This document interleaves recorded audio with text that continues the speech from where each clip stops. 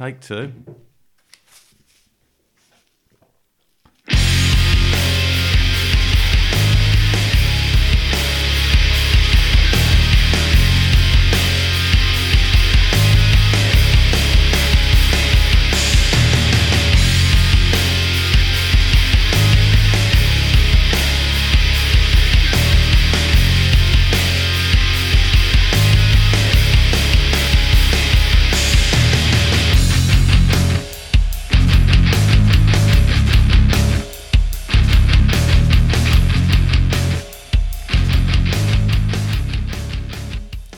Welcome to the Personal Jukebox Podcast.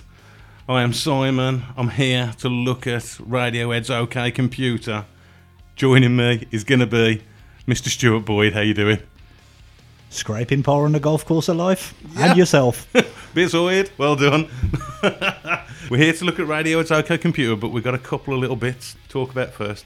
Do what you're drinking tonight. Oh, tonight's vocal cord lubrication. Yes. Quick shout out to Mrs. Anna Hawkins. Had a few events going on recently, and everyone's been buying me craft beer. So, nice bit of Tiny Rebels Pineapple Express IPA. It looks very funky, I must say. It is. It is. Well, you had a little bit of a sample on, didn't you? I had a sample. It's nice, man. I'm not an IPA guy, but it's got a nice zing to it. I like it. I've been trying in vain for the best part of 20 years, haven't I, to get you into... to get me to not drink cider? Yeah. Yeah, that's right. Stu is back with me on an episode today. Obviously, last time we looked at Pearl Jam's Vitality album. It's been doing rave reviews, especially on the American listeners. It's the most popular downloaded episode for American listeners to the show. Really? Yeah, really. They must like Pearl Jam, or as they would say, Pearl Jam. I spoke to you before and you wanted to clarify the rating of the Pearl Jam album. Oh, just to clarify this intro here. This is take two, isn't it? Yeah, this is take two, yeah. We've been going for 10 minutes. And that's bring it back. Bit of gremlins in the system, but yeah. Well, you said you were going to hold me to account for that rating. Yeah, I think 9 was high. That's all I'll say. Yeah, you kind of caught me off guard with that, to be honest. I'm a bit more prepared today that you were going to do that. But they're such a seminal band and such a seminal album for me. That was kind of like my personal value. I like what you did with Gaz on the Metallica episode, and I kind of thought, why didn't you do that with me? I probably didn't think about it at the time. Yeah. So you're not an innocent party. So what if we were going to look back at that again? Just to clarify from a couple of episodes ago, what would you do with your rating then? Personally, for me, as in subjective, because we've talked about this, and objectivity is overrated. Yes, of course, I do agree with you. For me, and where it stands in my pantheon, it's a 9.5. Objectively, I'd put it somewhere around an 8. 9.5? Yeah. 9.5 still? It's a go-to. Yeah. But objectively, taking the personal context out of it and looking at it as purely as an out. If I was coming to it for the first time today, it'd be an 8. An 8, yeah. I think I went 7, so yeah. Did you say, I can't remember off the top of my head now, if that was your favourite Pearl Jam album? Top 3. Yeah. It fights it out with No Code for number 2. Okay. I listened to Yield today. Oh, yeah. I think that's the first time I'd listened to it all the way through. Yeah. Yeah, I don't know, really. On first listen, I'd have to listen to it again, you know what I mean? Yeah. It's got some classics. It's got one of my least favourite Pearl Jam tracks of all time on it. Yeah. Which one was that? It's Pilot. Okay. Oh, yeah, yes, actually, I do remember the track. Yeah. Not a lot going on there. Yeah. But, the other kind of caveat asterisk to the end of the pod last time is we've been drinking in small amounts, embarrassingly small amounts. I mean, you and I of the turn of the century would be absolutely mortified. Completely. But it was kind of... I thought the alcohol was kind of taking control at that point, wasn't it? Yeah, I'll give you that one, actually. Well, we'd have been mortified at that. I mean, if there's any sort of like young Taylor Swift and Kendrick Lamar mega fans who are using this, there'll be at least one out there who's using this podcast as a route to feel their way into the old music, like we might have done at a certain point in time. They'd have been even more mortified to hear what we were talking about when the microphones were off. I mean, it was all sort of conservatory slate roofs and composite doors. And you did actually say, I said that to Lindsay when I went up. I said, oh, Boyd really liked your front door. She was like, I told you that was worth the money. Oh, there's a whole other pod to be done with regards to on home improvement. Yeah. We might have a little sideline here going on in property investment tips and horror stories. Right, well, to get back to the point at hand, Pearl Jam writing. In preparation for listening to OK Computer, I look back at other albums. Over the past 2 weeks, I've spent a lot of time listening to albums which had been critically praised, shall we say, or held up. In that, I listened to a couple of Led Zeppelin albums, House of the Holy and Led Zeppelin 4. I listened to... I even listened to Dark Side of the Moon. Oh, yeah. Yeah, I listened to Big influence on the album we're going to talk about today. That's kind of why I listened to that. Dark Side of the Moon. I listened to the Pixies' second album. Doolittle? Yeah, Doolittle. I listened to that because that's another one held up. The Cure, Disintegration. Yeah. Now we're talking. Now. The real stuff. I have never really ever listened to The Cure before. That I listened to that album and it blew me away. I thought it was really, really, really good. A healthy recommendation to anybody out there. It may need a bit of work to get into, I suppose, but I don't know. The first track, the big songs, you can't go wrong on a classic album. Absolutely definitive album of the 80s. Yeah, because it was 18. I want to say 89. Yeah, I think it might have been 89. To me, The Cure were always Friday I'm in Love and Rob Newman's piss take on the Mary Whitehouse Experience, when him and Baddiel were on that, like back early to mid-90s kind of thing. I was probably in bed by 10 o'clock when that was on BBC Two. yeah, it was BBC Two. I'm sure, what's his name, Hugh Dennis, and the other guy was on it as well. The Mary Whitehouse Experience, I'm sure it was called. That was one of the first... When I was getting, I'm sure, like Gibbo and Keith and people when we were around like that last couple of years of school kind of thing. Yeah. Watching that. Yeah, you were a couple of years ahead of the curve with me. I mean, by the time I hit that, it was like Euro Trash and The Girly Show. I've still got in my loft. It's somebody's signed copy of Newman and Baddiel live. They must have taken it to get them to sign it, but I own it now. I didn't half-inch it. I just got left with it at some point, and I've just held on to it. It's not worth a penny, I can imagine. Many, many years ago, I went to see a band at JB's. Yeah. And it was a 3-band bill. And we got there for the opening band. Yeah. And they were okay. Mm-hmm. There were about 20 people in the place. Who was the band? Or is that part of it? This is the end of it. But went to the merch stand. Mm-hmm. And their album was about £6. And this is in the days when CDs were like 12 to 15 quid a pop. Oh, okay. So... they were decent. £6's not a bad outlay. I'll have some of this. And it was on a label called Visible Noise. Was this them selling their own CDs? Yeah, like a merch stand. Yeah, it was on a label called Visible Noise. And in about the subsequent 3 months, they comparatively blew up. Mm. They were signed away by Virgin. Virgin withdrew their album from circulation. Yeah, minor circulation as it was. Yeah, remixed it and put it back out. And they got quite a decent fan base in the following years. Yeah, regular on your music channels as used to be. Uh-huh. And I've had this album sitting in my house, uh-huh. and I've got this band's original, for their first album, the original mix, original release on Visible Noise. Not main label release. Yeah, this is going to be worth a few quid. Mm-hmm. That band was Lost Prophets. So I've got that in my attic now. You couldn't give it away, could you? Rightly so. It's less than worthless. Well, yeah. One of the episodes I did with Ning, with Lost Prophets, came up in that, because I said, how gutted must the rest of the band be? Yeah. You know what I mean? I read somewhere that they've started again. Okay. With like other different members under a different name. I'm not aware, but best of luck to those guys, because... That's a horrible break to catch, isn't it? in any line of work. Yeah, if you get tired with that shitty stick, it's sticking. Oh, yeah.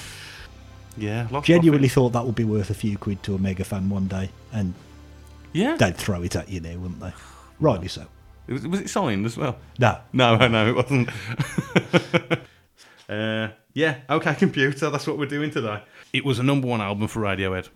It was 2 weeks at number one. It spent 100 weeks initially on the UK album charts. It was released the middle of 97, around the time, I would say, when The Verve and when Travis changed to do that kind of music. And I think Radiohead was sort of...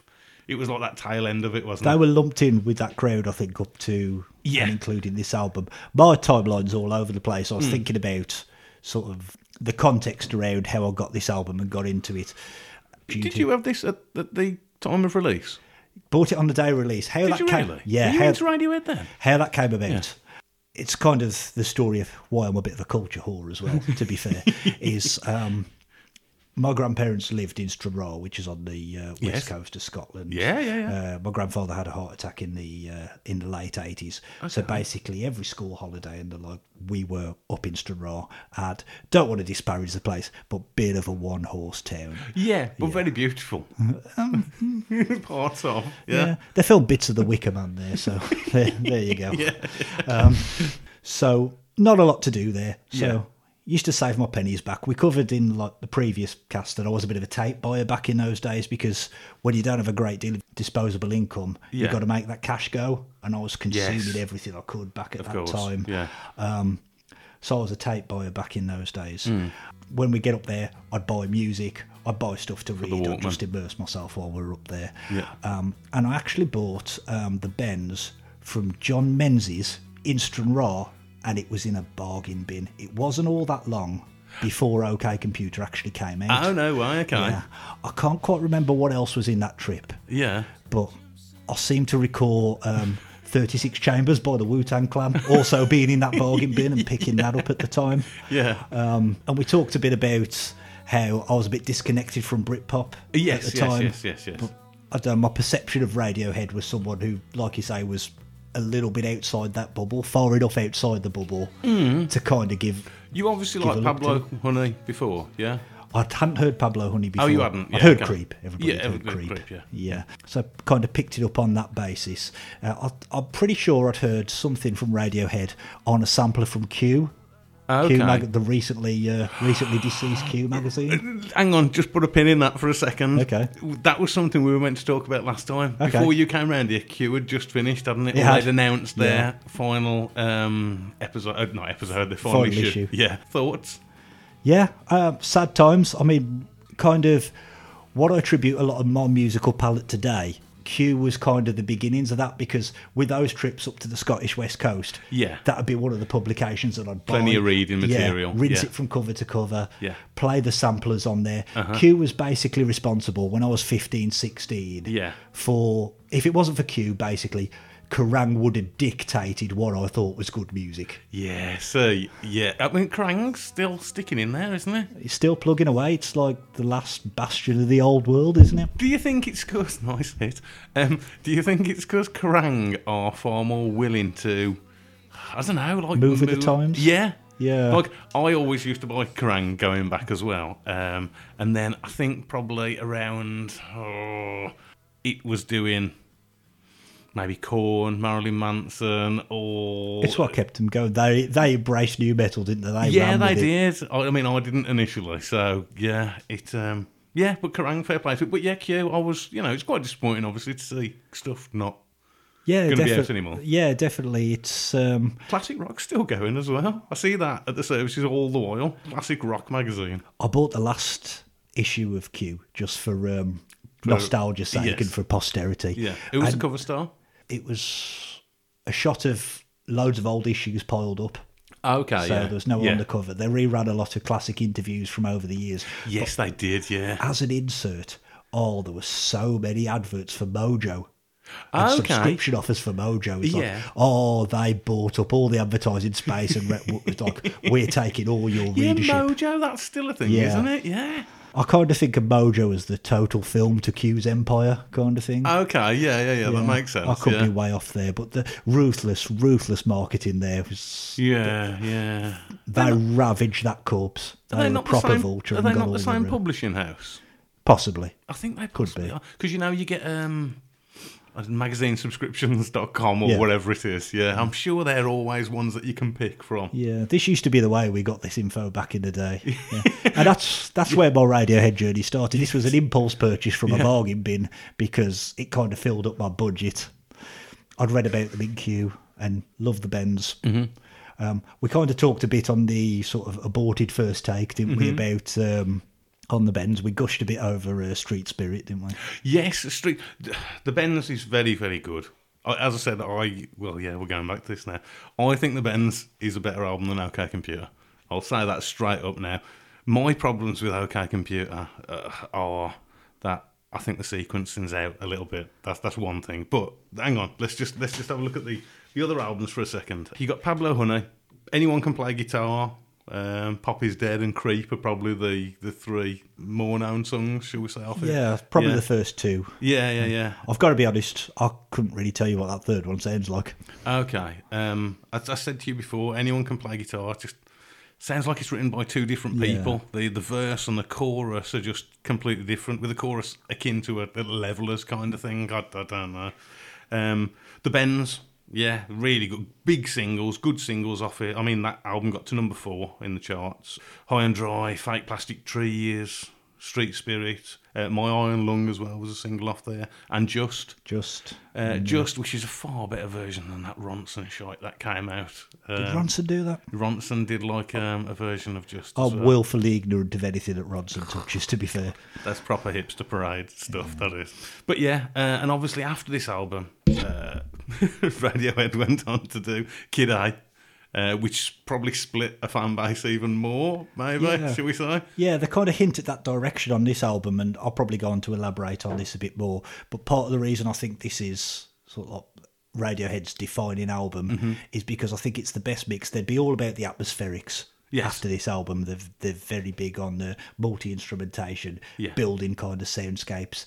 And I think from where they came from with the Bends to where they'd go with Kid A and beyond after this, I think this album is the perfect mix of those atmospherics and big hooks. Big hooks are underrated. Oh, there's some real highs on this album. Absolutely. I'm not going to say there isn't. Just following on from that, just 1 second. Amnesiac is the one after that. Yep. Yeah, apparently it was recorded in the same sessions. Recorded at the same time. It's basically Kid A, side B, disc 2. Okay. So, yeah, Radiohead, they've sold over 30 million albums worldwide. They're not shy of a few, Bob. Good stuff. Have we gone over the band? No? Have I gone over the band in this take? I can't remember. First take. This is...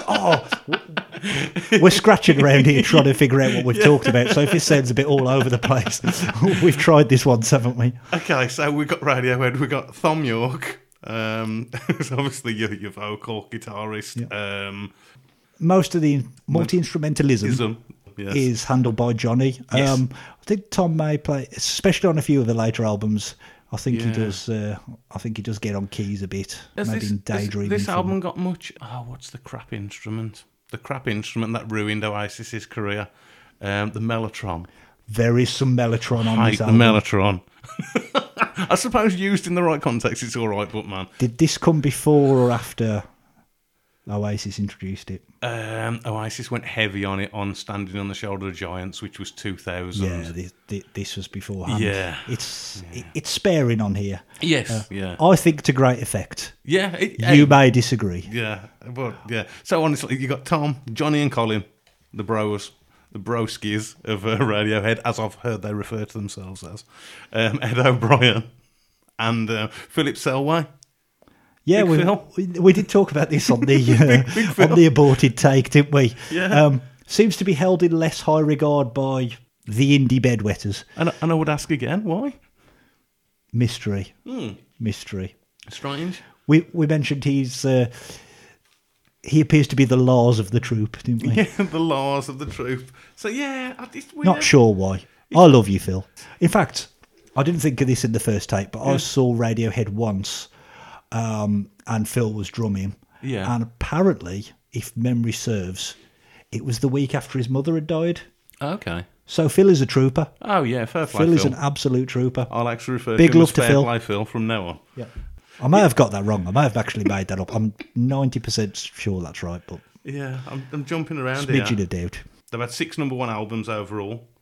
This album was re-released in 2017 to coincide with the 20-year anniversary of the album. Now, are we rinsing the re-released album or the original here? It's going to be the original. It's the original track listing. Yeah, good stuff. That we're going to be doing. Yeah, definitely. Because they did produce a lot of stuff around this time. This was kind of the time I discovered bootlegs and the like. So I did actually have a lot of this material sort of 18, 19 years ago. And what didn't actually make the cut for this album, if you put 10, 11 of those tracks together, it's better than what 90% of everyone else was putting out at the time anyway. There's a lot of extra stuff on it, isn't They were absolutely prolific around this time. Yeah, I didn't realise that. I literally took no notice of it until I've been researching this and saw it's, I don't know, it's like over double the track list kind of thing. Some good stuff in there.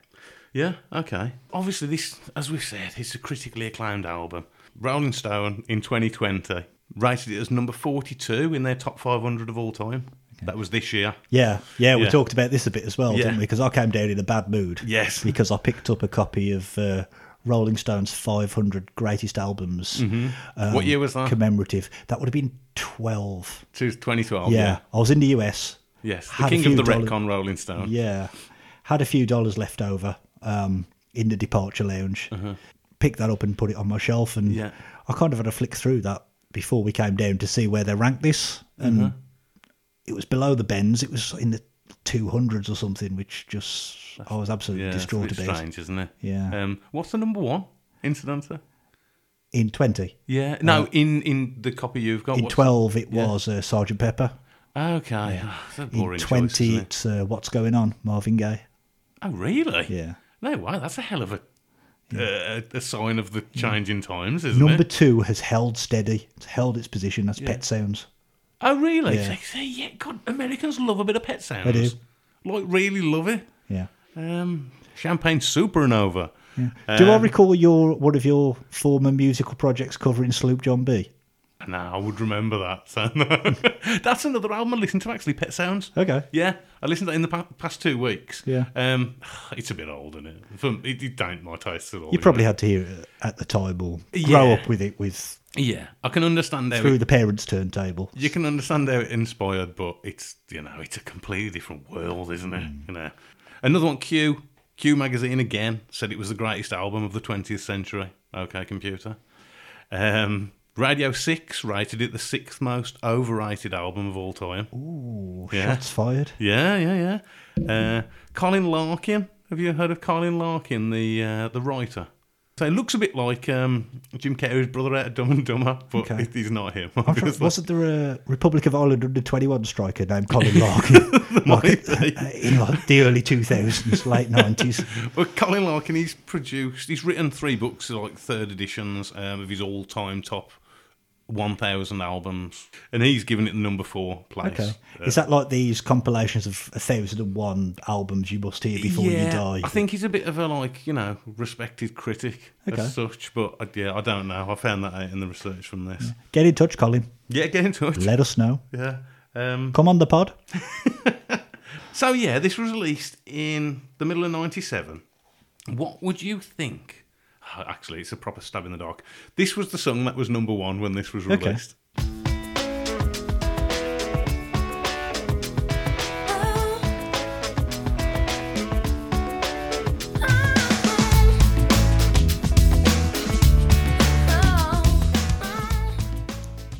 Yeah. Yeah, so this was number 1 in the charts, in the singles chart. You've got to be a bit of a try-hard not to love it, haven't you? Well, maybe. But if you're of a certain vintage, it's kind of there, isn't it, the consciousness. I could make the joke about the cute girl who played the guitar.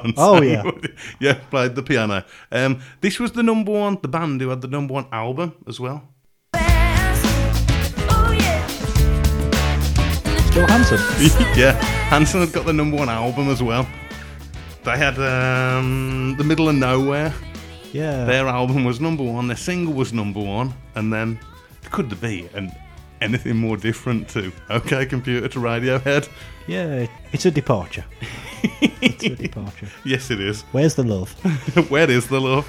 Ask I don't know, Will.i.am. Okay, so shall we go into the track by track?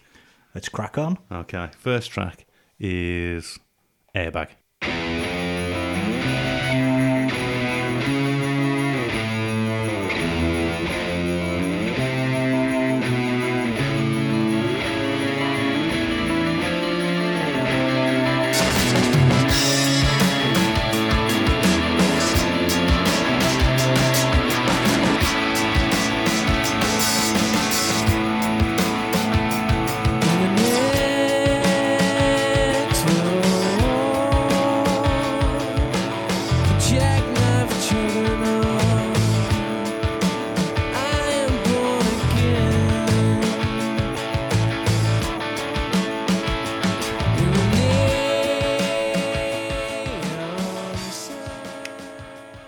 This is my first problem with this album. I think it's a poor opener. I like the way it eases you in. I don't think this would have sounded out of place off the bends.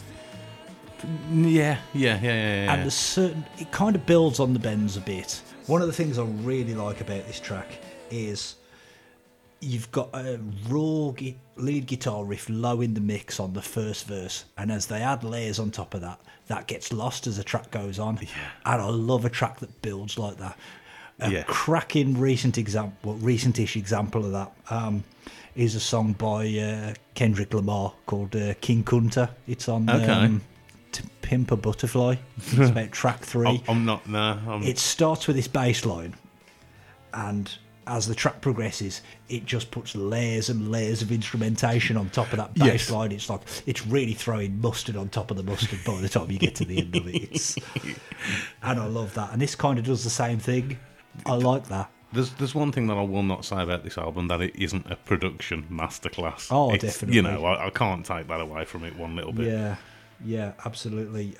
There's the dense layers of sound drown that out. Like I say, it kind of eases you into what's to come. It wouldn't have sounded out of place on the bends, but like you say, the production kind of takes it to that next level. And I've always been fans of bands that will evolve their sound to that extent. It's like if you're a fan of DC or Slayer, you know what you're getting every single time. If you like it, it's great. If that's your bag, if that's your jam. When I see DC putting a new album out, there probably are. How many? I'm sure they've got a new album coming out. Even if you've included Brian as an original member, how many original members are left in DC, really? Right. But you know what it's going to sound like before you hear it. Yeah. Another British band that I personally really love, they're not very big, they've recently gone on indefinite hiatus due to COVID, is Anathema.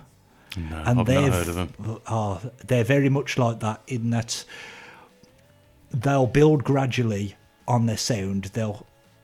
They'll shift. It won't be a complete paradigm change, but they'll move from one album to the next. Yeah. So if you listen to one album and then the album 5 albums later, it'll sound like a completely different band, but you won't notice them getting there across the albums.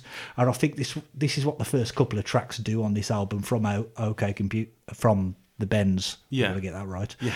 So they kind of ease you into where they're kind of going with Kid A, and I think this is this album's strength. Kid A is a bit of a dramatic left turn by anybody's standards. But this kind of acts as a buffer. Is that the Kid A is the album that's got the Pyramid song on? Is that right? Pyramid song is, I want to say, Amnesiac. Could be Hell to the Teeth. Oh, is it? Which is the album which has got? I'm sure it was off Kid A. The video, there was a video to the song which was basically just them recording, and it's very really just, I don't know, just loads of percussion and not much else kind of thing.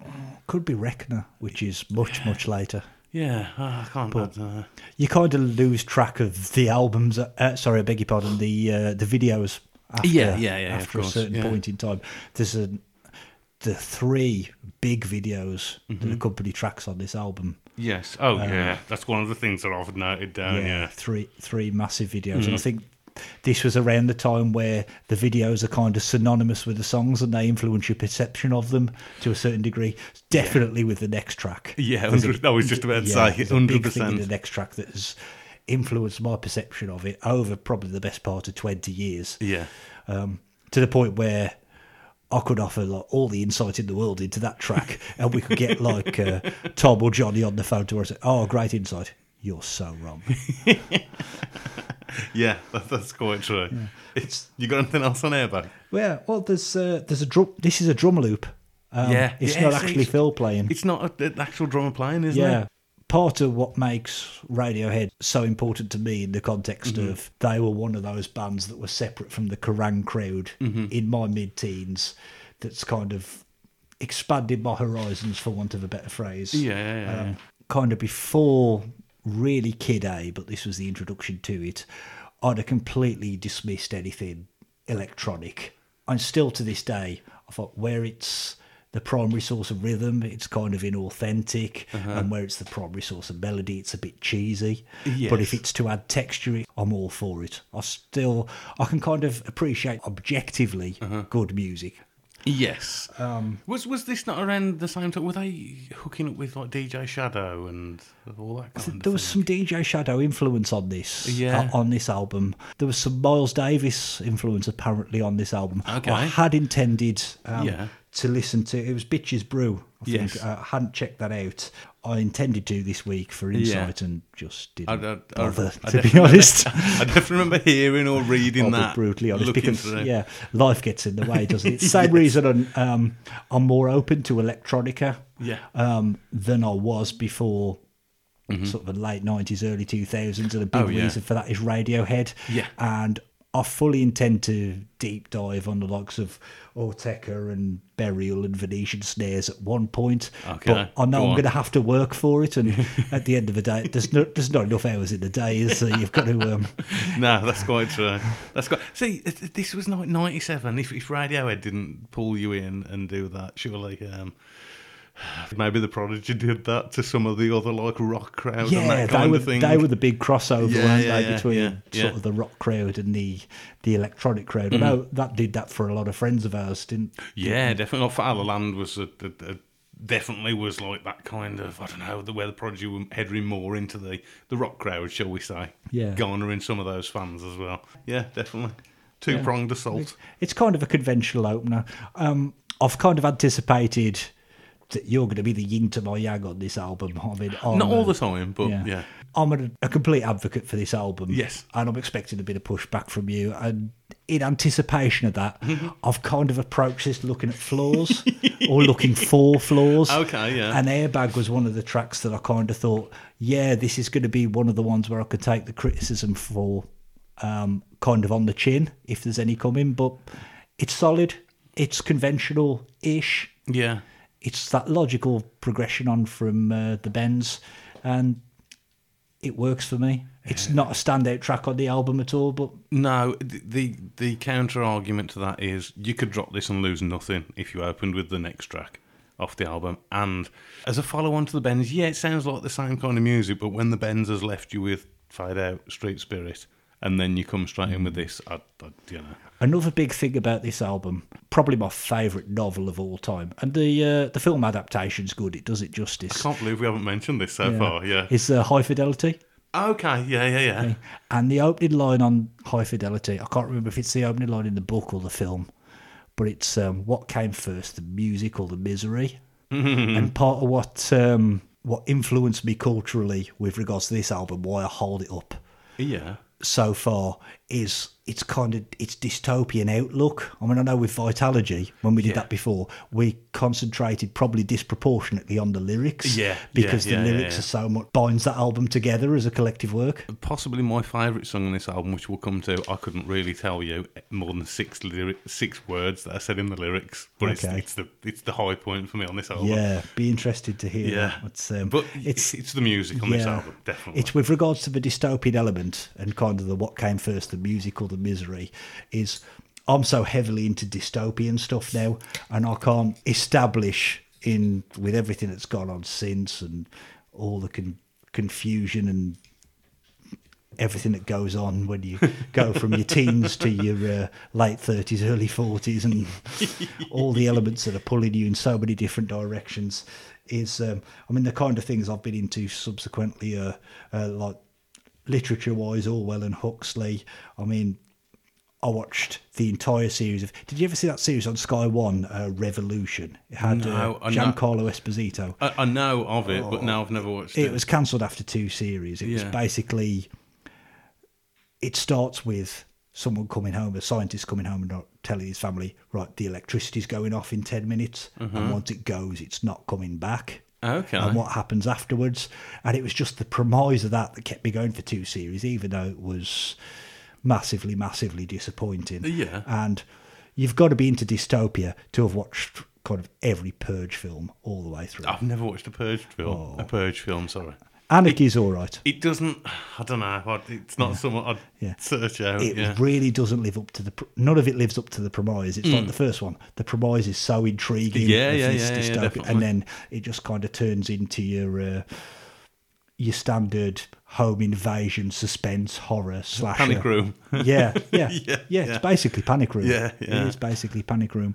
But it's kind of, was I intrigued by dystopia to the point where I loved this album? Yeah. Or did this album kick off my intrigue for dystopia? I couldn't tell you. But with reference to Airbag particularly, there's a lot of references to technology in this. And it's kind of... When we talked about Vitalogy and how the first track and the last track kind of tie it together neatly and bookend the album, I think this album kind of does the same with regards to technology. If you interpret the last track as being about technology and they're both certainly about vehicles. There's a lot of there's there's a big vernacular from the names, in this, and with regards to technology, it's. This is kind of positive in a balanced way. So you've got the car potentially kills, but the airbag, the technology in the cars, it's like an airbag saved my life. And wasn't Tom in an accident and an airbag saved it? Weren't they originally called On a Friday, the band? Yes, hold that thought. Okay, but didn't that happen on a Friday when he had an accident? I think On a Friday was because when they were students, or similar. Yeah. They used to rehearse on a Friday, and that was why they were called On a Friday. Okay. But hold that thought. Okay, all right. For as long as humanly possible, because lightning has just struck my brain. Because, as we said about the rating, I'm prepared for this now.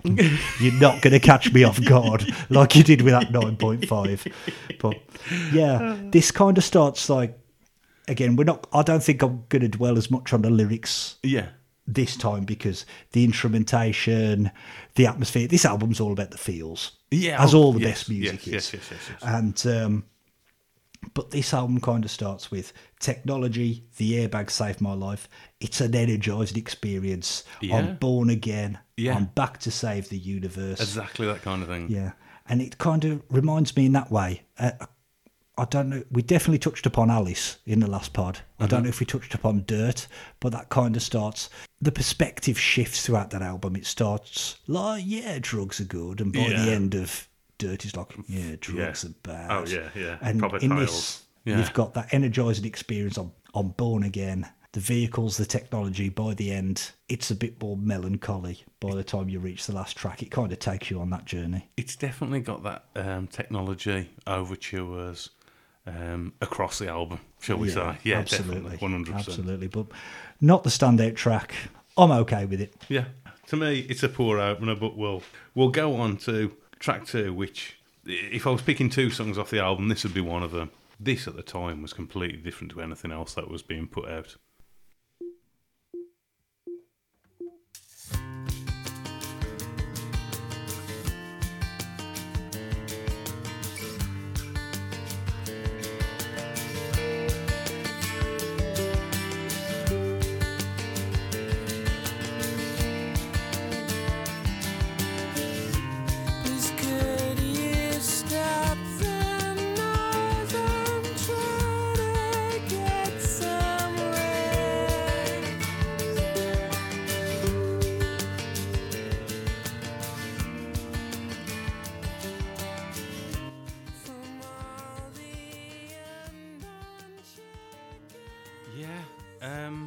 Yeah, there's,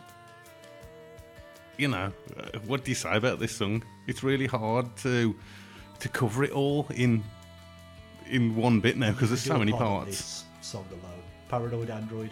Yeah. I don't know if you introed it. No, I didn't even say what Yeah. it was called now. Yeah, it's just that's a build up in itself. Yeah, 100%, definitely.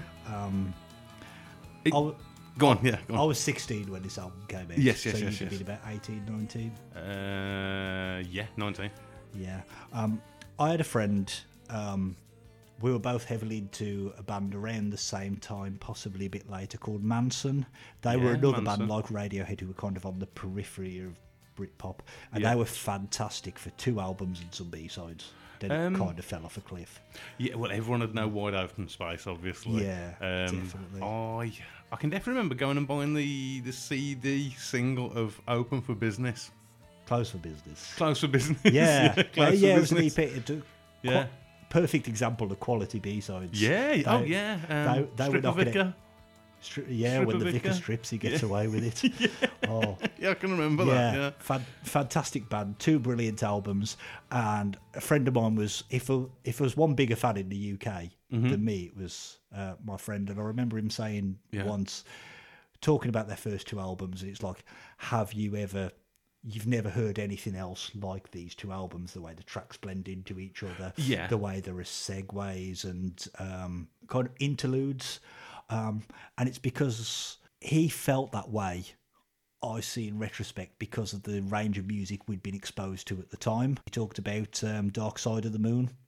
There was this one. take. Yeah. If I'd have heard Dark Side of the Moon before hearing this, I wouldn't have been the way I was when I first heard this track for the first 3 or 4 months. But like I said, this was like nothing I'd heard before at 16. Nothing this at all. This must be how someone in the late 60s hearing Hendrix or Sabbath for the first time, or someone in the 70s seeing their first Bruce Lee film must have felt this was from another planet. This is like just a complete momentum shift, as you say. Absolutely. Like where we said where music was at the time, and then heading into this. Yeah. It was absolutely unreal. I mean, there's 3 kind of distinct parts to this, isn't there? Yeah. Kind That intro part. Yeah. It kind of breaks into multi-instrumentalism in the middle. The heavy guitar kicks in the end. Then there's a choir at one point. The Mellotron's in here. Yes, the Mellotron is in there. Hang on, before you crack on, let me just give it a little bit of this bit.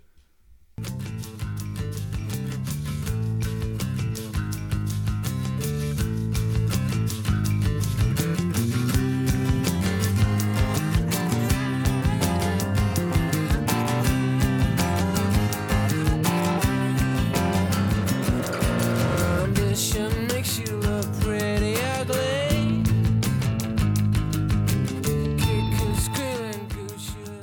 Hang on, I just want to get the bit where it proper bursts in a minute. Yeah.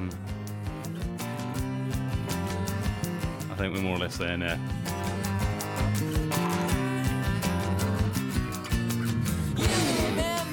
You don't remember my name. I put his head man, I put his head man. You remember my name, I guess you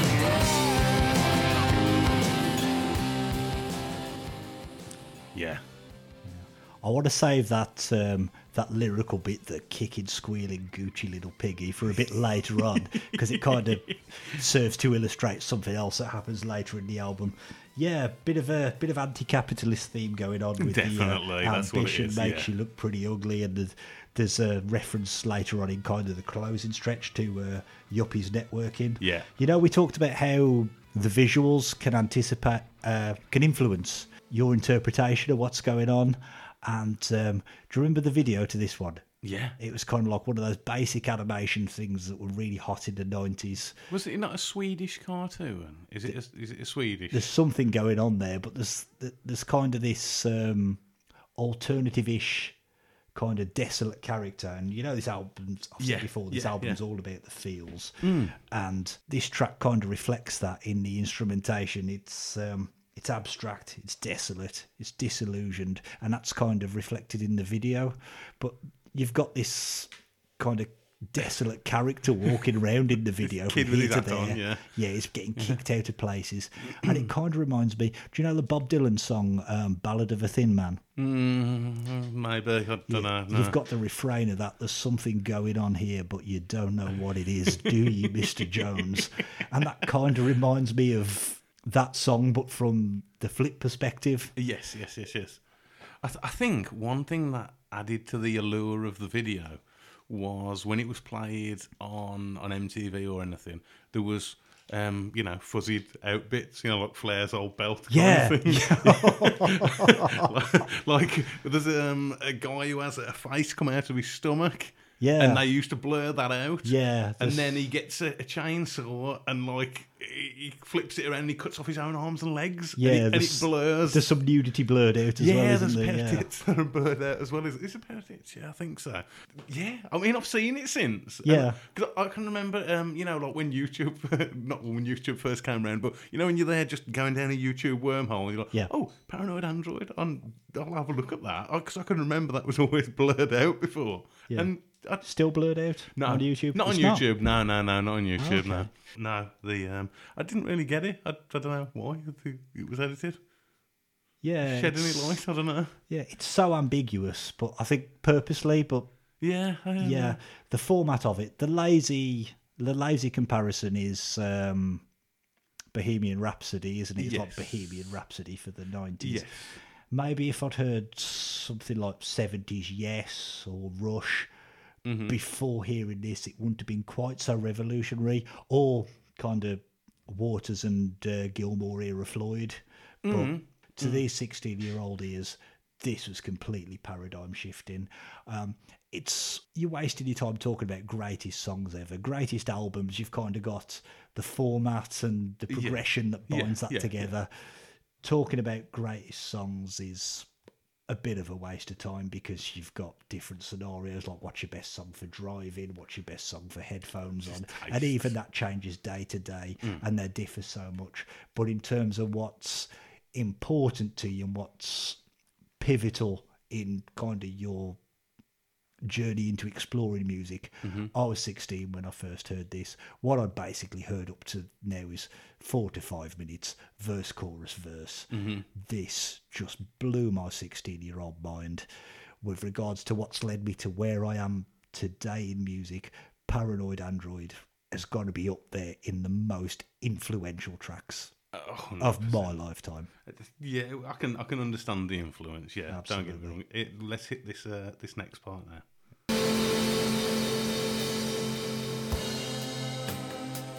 And this is all the same song for those who haven't heard this before.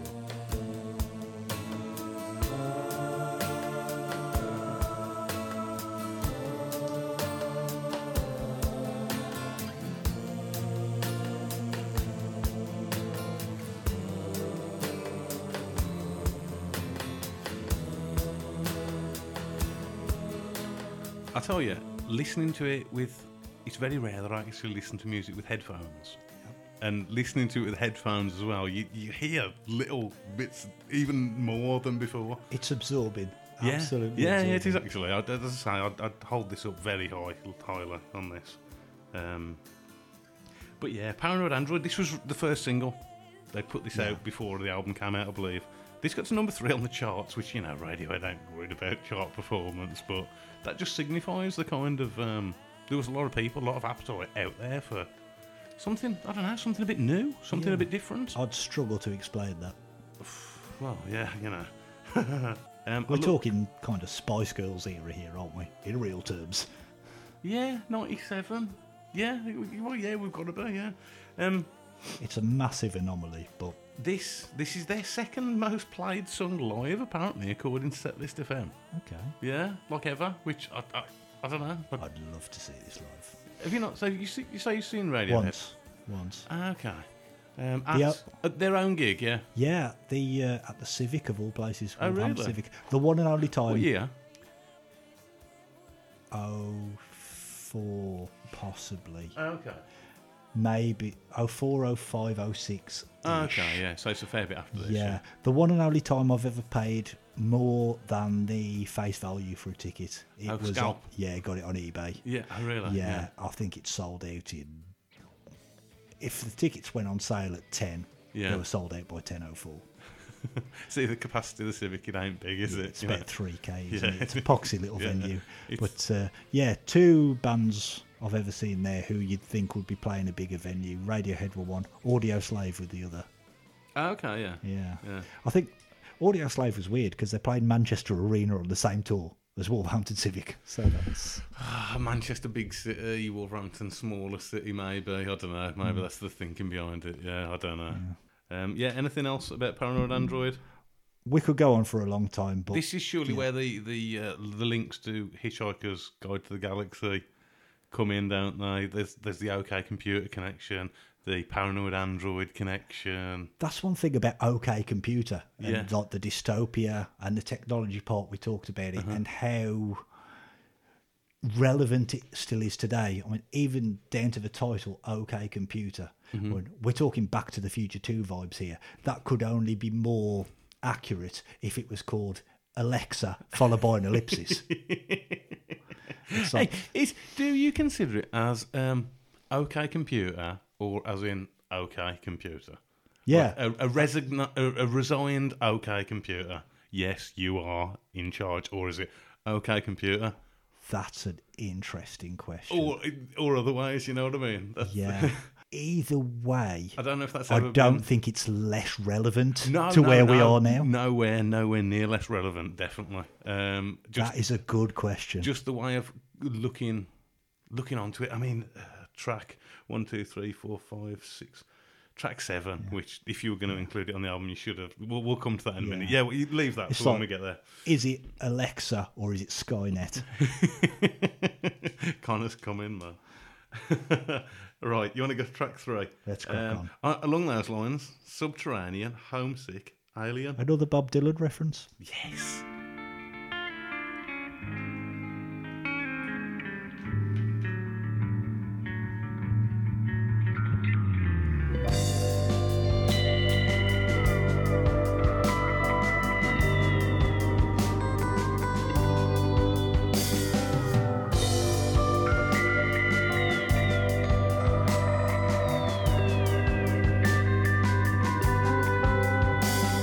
The breath of the morning, I keep forgetting the smell of the warm summer air.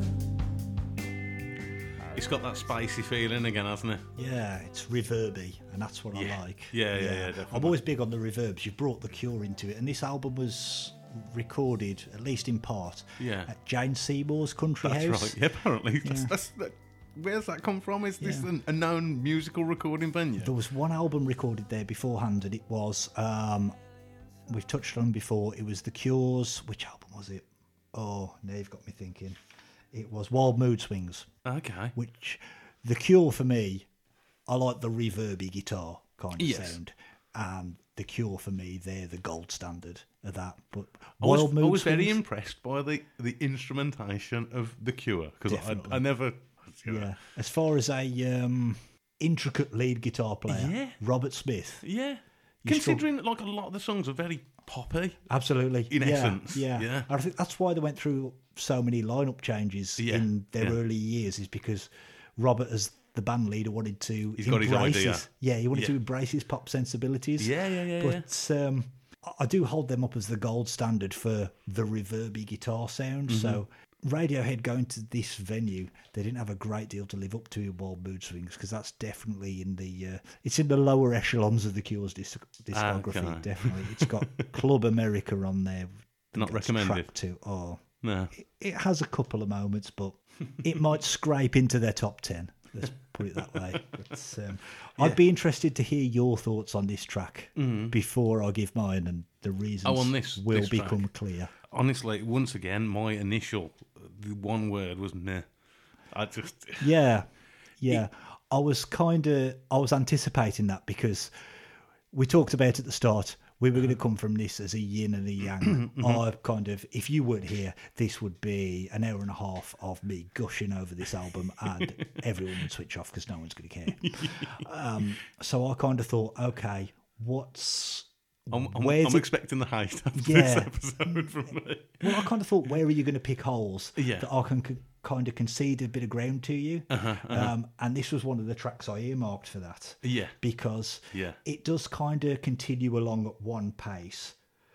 But then I kind of thought, if you watch an action film, Yes. for example, and it starts with a bank robbery, and then it cuts into a car chase, and then from there it goes straight into a fist fight. Then there's an explosion followed by a shootout, and right after that there's a helicopter crash.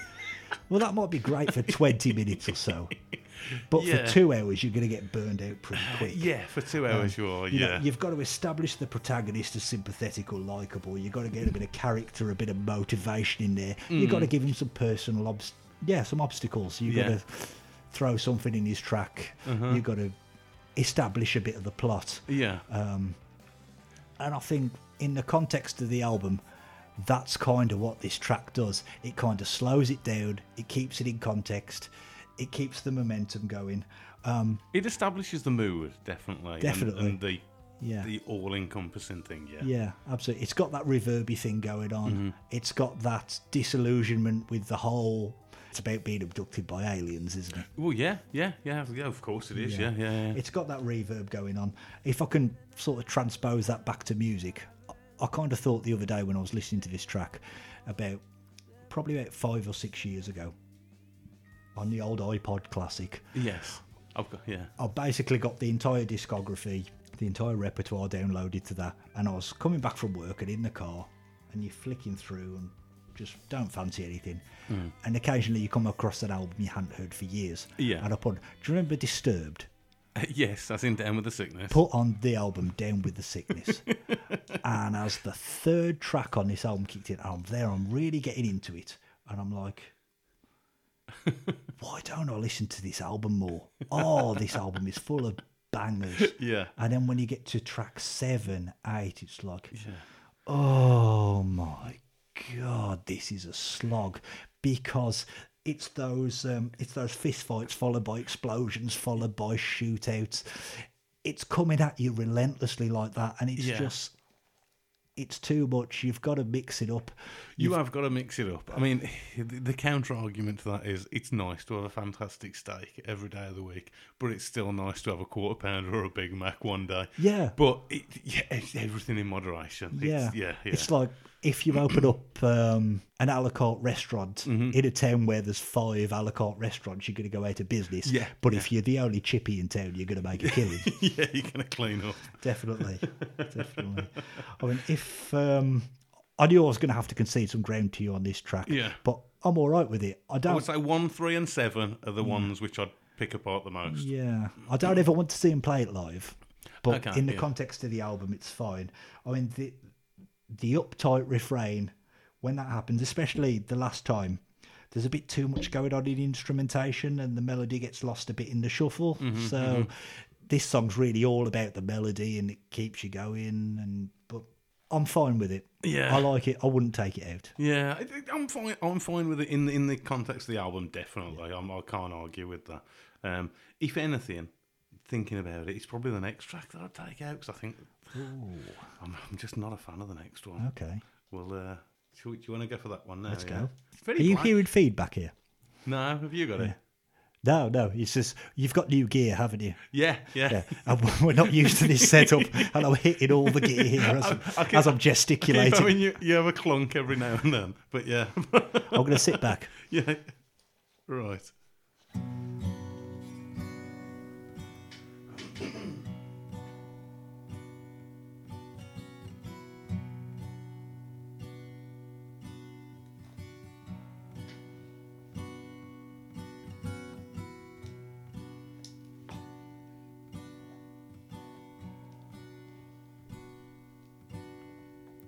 Wake from your sleep, the drying of your tears today. We escape. So, 2 quick questions. First one. Why didn't they let him put it on the soundtrack? Was this not on the soundtrack to Romeo and Juliet? Well, it was in the film, yeah. Yeah. Is But- it on the closing credits? Well, yeah, but they wouldn't let him put it on the soundtrack. Okay, because Oh, Talk Show Host is on the soundtrack, isn't he? Yeah, that's right. Yeah, Yeah, yeah. But this was obviously for the Romeo plus Juliet Yeah. film of the. Have you seen that? Yeah, I was actually doing GCSEs at the time, and that was on the syllabus. So, Okay. Oh, actually that hit- version of it. well, Or the sh- Romeo and Juliet. the shaky version. Oh, yeah. Yeah. Oh, Bill. Yeah. Bill Shakespeare. Yeah. William. Is it Billy? Will or Billy. William or Mac or Buddy? Do you know the as we've touched on the transatlantic folks, our little twang, it's called Black Country, and that's due to the industrial history of where we come from. But Think- there's a Black Country phrase. You heard the phrase "black over Bill's mothers" when it's Over going Bill's to rain. mothers. Yeah. Do you know where that comes from? Over Shakespeare's Yeah, mothers. yeah, because Warwickshire, where Shakespeare's from, is kind of to the south of Yeah, us. yeah. And if there's kind of a front coming in from the south, it's like, that's where Shakespeare's mother was. So, it's black over Bill's mothers. Okay. So, Do you know the... I worked with a guy, his stepson runs, all the Black Country memorabilia stuff. There's the Black Country store in Maryhill. Is that? Yeah, there was. They did a video with the Black Country alphabet. They do all the merchandise for the flags and the everything Black like that. Country alphabet. Yeah. It came from him. Okay. Oh, no Yeah, way, really? Yeah. He told me that was the origin of the phrase of black over Bill's mothers, and I'm happy with that explanation. I like it. Yeah, I don't mind. That's I think good. we need to etch that into the Regional local dialect. mythology. Regional dialect. Yeah, like this is where Tolkien based Mordor on, isn't it? Because of the black skies in the industrial era. Because he Yeah. was sort of Derbyshire direction, wasn't he? And we are orcs. You what, sorry? We're orcs. We're orcs. Yeah, we Black Country folk. Oh, yeah, nice. We've got it all going on. Yeah, well, more hit your literature. Yeah, back to this, though. Shakespeare, Romeo and Juliet. Not the Romeo and Juliet, but this song, man. I don't know. This is what I don't like about Radiohead. Okay. This song. This is what they go on to a lot more Yeah, is it? in sort of like, especially around kind of King of Limbs, Yeah. Milkshake Pool. There's a lot of this kind of stuff going on. I mean, I don't know. It's not this isn't my bag. For me, I said to you, I don't know if I said it now or before. If you swap this out for, I've even forgotten the track now off the Bends. Was it Nice Dream? Yeah. Oh yeah. that the one? Nice Dream's good. Yeah. See, that's a really good song. See. Oh yeah. I'll listen to Nice Dream. Yeah. Iron Lung? No, not Iron Lung. Nice Dream would do that. I'd swap that in for this. Yeah. I can't get on board with this, man. Not this one. It's And this is part of my thing. The whole track sequencing is out on this album for me, okay. like really badly. Yeah. See this one, it's bleak, it's reverby, it's desolate. Again, what Mm-hmm. Yeah. hits home in this album, it's all about the feels. I think the minimalist guitar cultivates that, but then you've got the crescendo and the subsequent descent into We Hope You Choke. For me, that's goosebumps. That is spine tingling. I quickly read, we're going back to Rolling Stone. I quickly read a Rolling Stone article on this album this week, and I was gutted to find out that Tom said this song was influenced a bit like Johnny Cash, Okay. because something I've always felt about this song is, I don't know if you've heard much of the American recording series of Johnny Cash. He covers no. Rusty Cage by Soundgarden. It's where everybody's heard Hurt. by Okay, Nine Inch yeah. Nails. He covers all these kind of things. He covers Beck on there. But this is a song I'd have loved to have heard Johnny Cash cover and put his kind of baritone twist on. Yeah, I don't know. I mean, I don't understand the Ferrari over his version of Hurt by Nine Inch Nails. I don't get it. I think I'd take the Nine Inch Nails version in a heartbeat over it. I don't know. I suppose it's... I don't like his vocal delivery. Let's go to the, leading noise. Hold that thought again for a few seconds. But I know you like to throw your wrestling references in. With regards to Cash, and especially with Hurt and the time he recorded it, it's kind of like Ric Flair. You're not buying into the matches. You're buying into the man. Yeah. Because he doesn't play Ric Flair. He is Ric Flair. He's the kiss-stealing, wheeling, dealing, limousine riding, jet flying. Son of a gun. Son of a gun, the nature boy. Woo! Ric Flair. You've got to buy into that. And Cash, with the tribulations he's gone through in his life, and he was at the time when he was, I think June's in the video, isn't she, June Carter? I don't know. And I think she passed away not long afterwards, so I don't know if he knew she was on her way out. Okay. But it's kind of that whole resonance around that track, the time he recorded it, and if you know your history of Johnny Cash and his life and his first context wife obviously and his makes rela- things yeah, absolutely. better. So I think that's what makes, but that's another hour's conversation for another time, really. Oh, God, yeah. But vocalists, I mean, Tom. Let's talk about Tom. Yeah. Do you think Tom can sing? He's given up the ghost in modern day. He's stopped even trying these days for me. I think he can deliver vocally to what he needs to do. I half toyed with the idea of recording a message from Tom York of "Don't like my album," that kind of thing. Yeah, but yeah, I think it's just the conviction in his vocals. We go back to the kicking, squealing, Gucci little piggy, and you think about like Gucci at the time and sort of where that was as a brand and how they were coming into their own. It was very prestigious, and that was used as an insult. And at the end here, the hope that you choke. It's not. It doesn't matter that Tom's not a technically great singer. He doesn't. No, he doesn't. It doesn't It's just matter. the conviction he delivers that with. And with regards to like technical singing, in isolation, with regards to music, it's for me the most overrated attribute there is. The vocals, Yeah. you can get by on a lot less than Tom York, to be honest. Well- and people have. And commonly you get, let's go back to metal, and a lot of people knock the guttural vocals, and it's like, well, you can't really understand what they're saying. Yeah. Well, that's massively, massively missing the point, because, I mean, even when you've got clean vocals, it doesn't matter. I mean, if you take songs like, we talked about Alive on the last podcast, then you've got other songs like Born in the USA. Big one for me is One Day Like This by Elbow.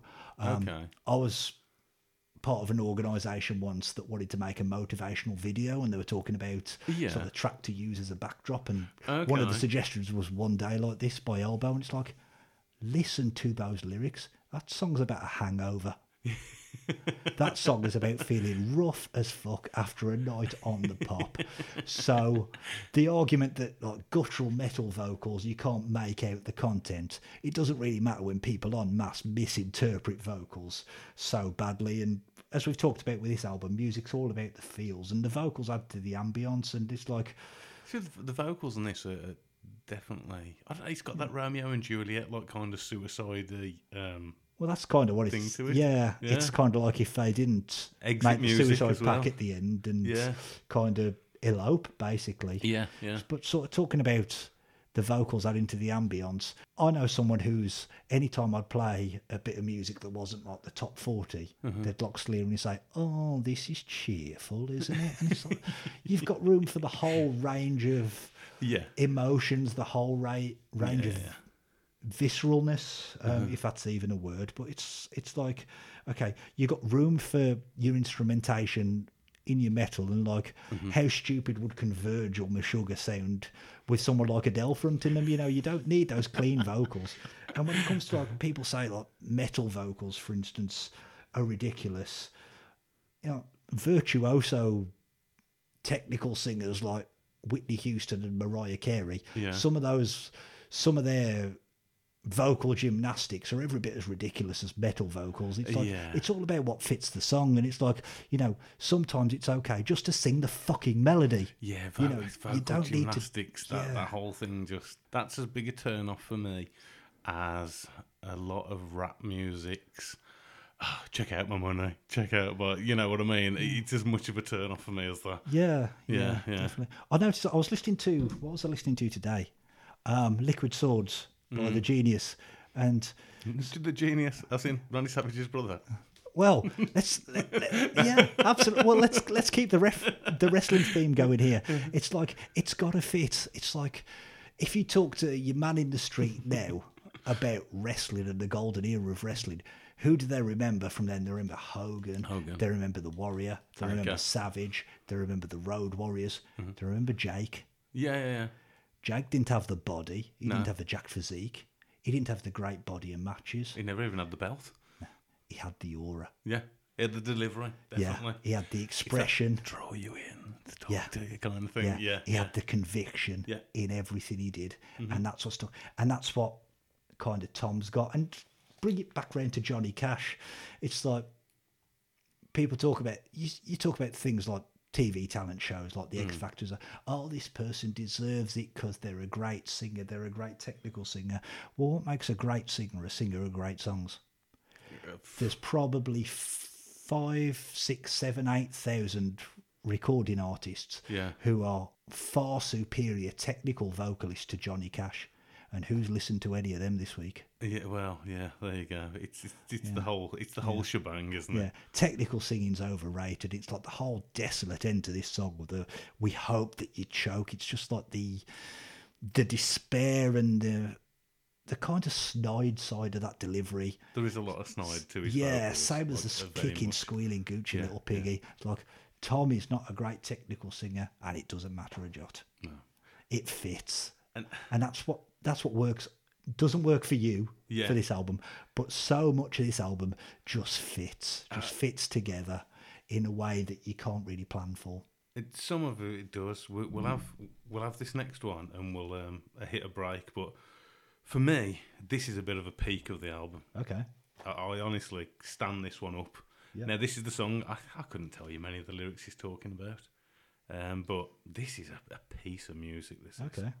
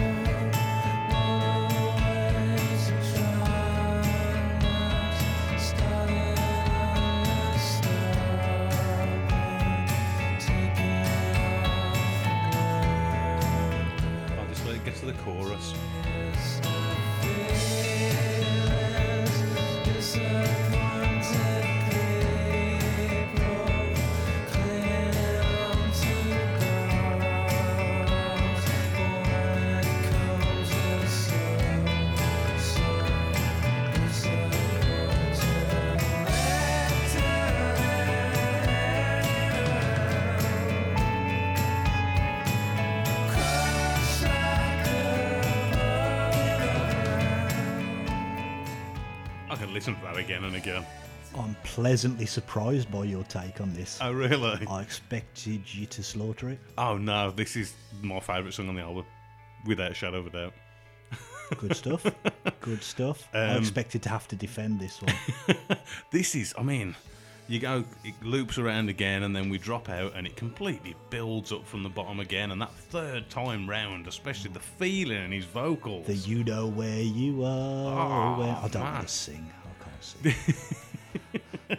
We got to put across some point a reference here, unless we're going to play the track all the way through. Yeah, that's right. I do apologise. No, that's good. This is good. This is like peak stuff. The production on this is so dense. It's like the lyrical content's about being enclosed but disconnected, and I think that comes across. The music matches the lyrical content. That's the letdown, and that's got to be such a hard thing to pull off. Oh man, I'd love to have the adjectives to describe it, but I can't. Yeah. I'll tell you one thing though.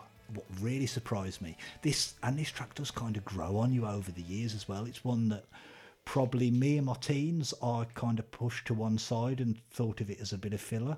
And what really changed it for me was that time that I did see them live, and they played in the main stuff after this album. I think they played one track off this album beforehand, two tracks off the Bends. I can imagine that era you going to see radio. Yeah, I can't imagine it being a happy time, being in the crowd watching them. Well, they finished with There, which is on Hell to the Thief. Yeah. And when they came back out, I didn't actually realise until this week when I thought about it, but the first two songs of the encore was a 1-2 of this and the track that immediately follows it on this album. Oh, okay. But they opened the encore with this, and I was like, when I was there in a crowd that was communally singing it and their live delivery, I was like, this is rousing. This is an anthem. It is an anthem. It is. I'd never got that impression before hearing it. I was like, this is an absolute anthem. Okay. Yeah. I mean, part of what I've got written down here is I can see why it might not stand out to a first-time listener or someone who Yeah. hasn't listened to this album 15, 20, 30 times. It- You surprise me. Obviously, I was au fait with the big songs Yeah. off this album, and I probably only listened to this for the first time all the way through 5, 6, 7 years after it was released. Yeah. And on first listen, that one just grabbed me, and I forgot about it until 3-4 months ago when I was thinking about doing this podcast, and then went back Yeah. and listened to it and was like, "Oh my god, I forgot about this track." Yeah, it's a tune. Yeah, it's fantastic. It's a tune. I'm struggling beyond that, to be fair. It's from a lifelong devotee of this album. The perception is that this would be one that newcomers or people who were less less au fait with it would kind of bypass or kind of disregard. But yeah, that makes me happy. In the last gig that Radiohead played, it was in 2018. Yeah. 1, 2, 3, 4, 5. They played 5. Well, they played 3 songs off this album in the main set, which was Lucky, Let Down, and Exit Music. They came out for an encore and they did Tourist, and then they did a second encore. Tourist? They did, That's they did, interesting. They did a second encore, Radiohead. Oh, yeah. Yeah. Karma, and they did Karma Police and that, but we'll come to that. Yeah, in a they moment. did this in Karma Police. Finish the first encore with Everything in Its Right Place, which is the opening track off Kid A. And the second encore was just one track, which is also on this album, which we'll kind of come on to. Okay, we'll play it with this. We'll have a little bit of a break. Nearly an hour and a half here. Right, okay, we'll be back in a bit.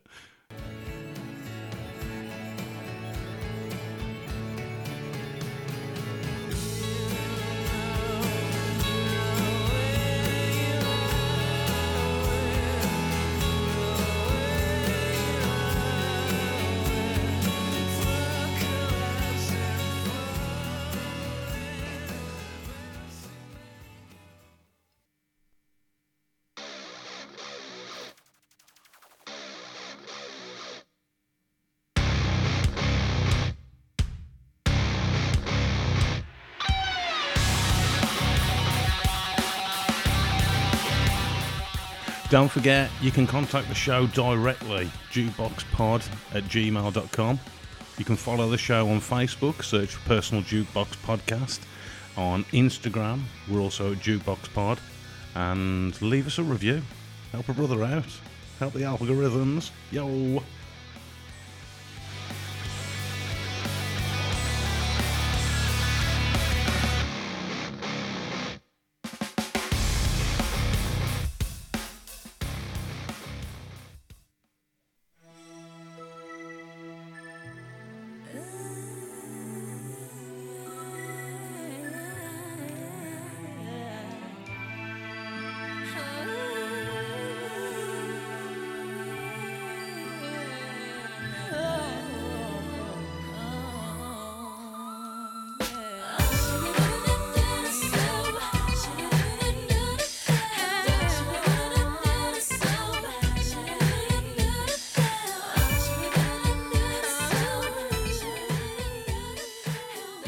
It's almost as if you knew that I was going to play Mariah Carey. Huh? You mentioned her earlier. Name dropped. I'm in disarray. I thought she might just lighten the mood a little bit, you know what I mean? Yeah, you sort of take the edge off the dystopia. Yeah. Here's a point for the sister podcast. while we've had our comfort break, it's we talked about the external features, and I've, like I say, been for a comfort break. I'm loving your internal doors. Oh, you like them? He's just gone to shut it. Yeah. You like them? I'm pretty sure you said that last time. No, off mic. I need Mike's number. Well finished. No. Well finished. The finishing on the hinges. What's that, Mike? Yeah. It's top dollar, and that's a hard thing to pull. Have you ever hung a door yourself? I didn't hang that myself, no. No, I'm not hanging doors, no. Never again. No. Tune into the sister podcast Yes, see the for home more home improvement. improvement tips. Link posted in the comments. Yeah, link in bio. Yes, so after Mariah breaking the ice a little bit for us there. We'll go into a track which, for me, you should have either left it off completely or opened the album with it. Better, happier, more productive, Skipped a track here, Chief. comfortable, not drinking too much. Oh crap! Here I have. nah. You shouldn't. You should have left this one where it is. Yeah. Get that out in post, or leave it in, warts and all. Oh yeah, I'm gonna. So yeah, we've got "Sexy Sadie" by the Beatles.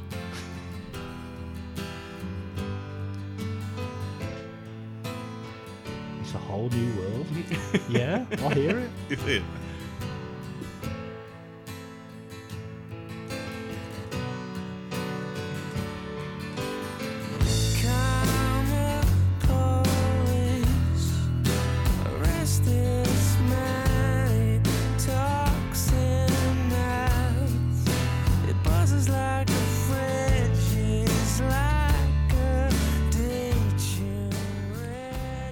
I love that line. Buzzes like a fridge. Talks and lies, buzzes like a fridge. Yeah. Yeah, that's a great line, that is. We all know a few people like that, don't we? Off the bat, this was one of the holy trinity of big songs from this album. Everyone's heard this. Yeah, everyone's heard this album. Heard this song video all across MTV and new channels. Hit it, Boyd. It's the instant one, isn't it? Yeah. Yeah. Especially for the time when it Yeah. was as well, yeah. If you're a bit of a try hard, you're a bit distrusting of that. You heard the new Deftones album? No. I don't think I've heard any Deftones album. It kind of eeps into the psyche. It's like, I think we're recording this about 2 weeks out from its release, and Really? on the first couple of listens, I was a bit Okay. mistrusting because I was like, "Oh, this is good. Yeah. Oh, this harkbacks to the classic, and it's instant." And you're a bit mistrusting of instant stuff, and sometimes something's instant because it's just good. I love the chord progression of this track. It's got the big hooks, Yeah. which I think is well underrated. Yeah. If you want to hark back to another metal band, most recent album, Tool, I think their last album is you like it? really, Yeah. really missing those big hooks. That's something Yeah. that they're Okay. good at. Yeah, They're yeah. underrated. It's like the drum beat from The Grudge, Mm-hmm. the vocal refrain from Eulogy. Mm-hmm. Tool are fantastic at big hooks, and the new album's just really sprawling and kind of Okay. epic. But without those hooks in there, Yeah. they might seem sort of It can tend to drag a bit then, can't it, really? Yeah, it's like a good hook can seem like overly commercial to some, but Yeah. I do think to the more discerning listener, they're a bit underrated. Yeah, You yeah. can't go wrong with a big hook, and I think this song's got that. We talked a bit about, you mentioned Teen Spirit and maybe Creep being... Creep being Radiohead's Teen Spirit, yeah. I tend to think about, we talked in the last album about, the last podcast about Alive. Yes. The one for me is Seven Nation Army. I mean, if I never hear that again, it'll be too soon. It's like, I was it's like, in fine your- as a song. Losing Yeah. My Religion's another one. It's a cracking song, but Yeah. it's just that overplayed. If this album has an equivalent to that, it's Karma Police. Yeah, It's a cracking song. Oh, I'd probably say it's a song after this, but yeah. Okay. You can guess which one it is, surely. It's the other single. Ooh, we're gonna clash. We're gonna clash big style on this. This could be a segue of a good hour here. I'll try and keep that one brief. But yeah, the vocals on the second verse, they're a massive hook for me. Thematically as well, there's another track that kind of references it. Yeah, it's the other track that you're referring to here. Well, I'll kind of come back to something that kind of hooks me into this track on that one. But as I touched on previously, in my academic life, I'm into psychology, and the whole karma thing and the Karma Police and the refrain, one of the two refrains in the song, this is what you'll get if you mess with us. Like with Airbag, a recurring theme is safety, and kind of in the context of the modern world, there's a psychologist called Melvin Lerner, and he's got a concept, I beg your pardon, of belief in a just world, and that's what keeps you going and keeps you feeling safe. It's like victim blaming, for example. Okay. In rape, you hear Yeah. the bullshit turn of phrase like, say, a rape victim was asking for it, Yeah, yeah. and it's got to be like, it's part of the social contract. That if you do good things will happen to you. So if bad things has happened to you, something's got to have happened to you to Yeah. invite that behaviour, even though that's complete tosh, and bad things happen to good people, Yeah, well, yeah. and just the world is random. But in order to feel safe and fulfil that social contract, in order to have that illusion of safety, we are not safe. Even as we sit here now, we're not safe. Yeah. If a gang of blokes decide to come in through your patio doors Mm-hmm. with a crowbar and string us up by the nutsack, what are we going to do about it? Not a fat lot. And it could happen with it, and you haven't It's even unlocked. locked it. He's opened his door as we speak. We're not safe. We're going off piste a little bit here, aren't we? Isn't the Karma Police, was that not like something that the band, they called themselves, or it was an in-joke? They were the Karma Police or something. I read something about that Yeah. at some point in a dim and distant past. I Yeah. haven't retained the details of that at all, but I can't yeah, imagine. maybe it fits in thematically. That's something that I've kind of come to think over the years. Yeah. Yeah, it's like I say, love the chord progression. Maybe the for a minute there, I lost myself refrain. You're expecting that to go somewhere. Maybe it's a bit anticlimactic, but then how it kind of collapses into this mess, it works well as an end to. We talked about in the last pod, thinking about in vinyl and the like, because this was the end of side one. 'Cause I had Yes. this on tape. Works Okay, well yeah, as an yeah. end to side one. I found something out this week because I listened back to this album a couple of times, Hmm. and I've recently changed jobs. And I've got a bit of a commute now, well, more Hmm, Yes. of a commute than I used to have. And after the last couple of weeks, if someone asks me, how long does it take you to get to or from your new place of work? My answer is side one of Kid A. Because if I start at Airbag, I always arrive, each time I've arrived at my destination, at some point during Karma Police. So how long does it take? Side one. This isn't even Kid A, No, is it? it's sort of OK Computer. It's okay, computer. Yeah, we're only an hour and a half in, you're right. Oh, it's going badly. How many beers are we in? Yeah, but that's a good measure of time, actually. We need to start thinking in this kind of context.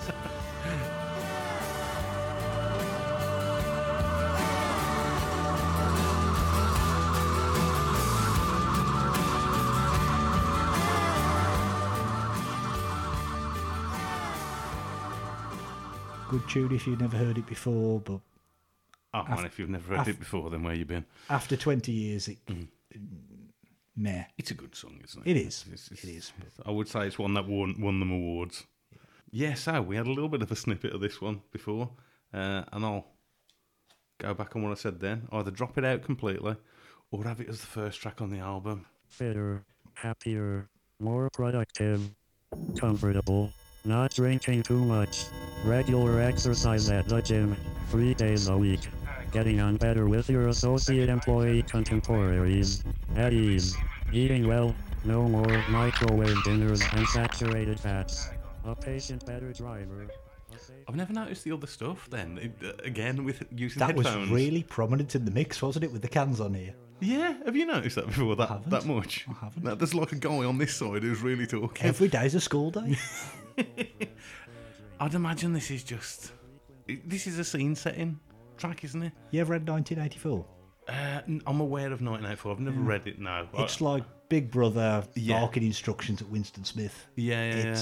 It's an interlude. It is what it is. It's kind of a 1-2 with the next track for me, and with what you've said with regards to leaving it off the album, I'll let that hang. But Yeah, yeah, it fits in thematically with everything else that's going on. maybe a I'll see palate why it's there. cleanser after the couple of slower songs and stuff, but... Yeah, I kind of think of it as a lead in to the next track.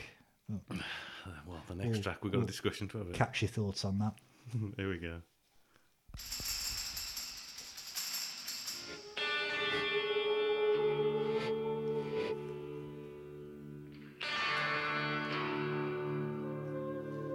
It's Bon Jovi.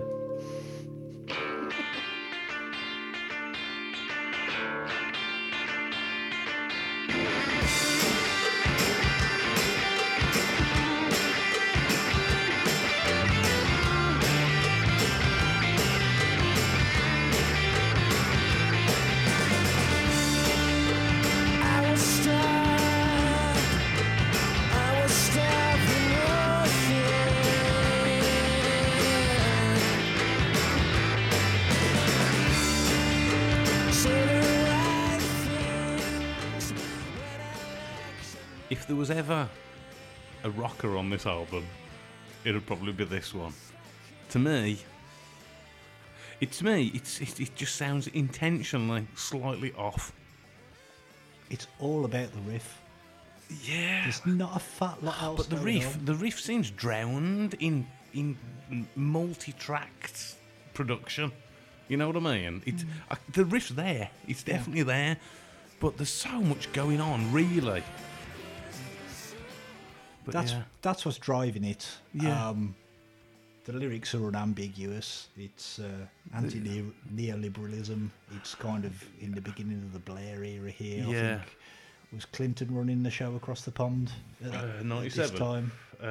Yeah, It Clinton may or be Bush. the end of George. I don't know. People get held up a bit too much on Emeritus US George. politics, don't you think, in this country? But yeah.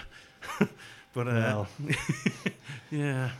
we'll come back to that maybe after the next few weeks have passed. Who knows? Or maybe we'll leave the politics well He's going to be a alone. superhero, man, now.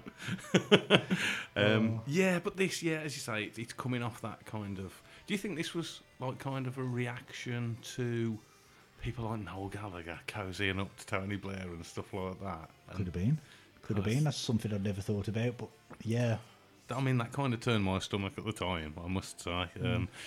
Be it whichever political party it would have been, didn't really make a difference, but just that the principal songwriter of possibly, definitely the biggest band in Britain at the time was cozying up to, like...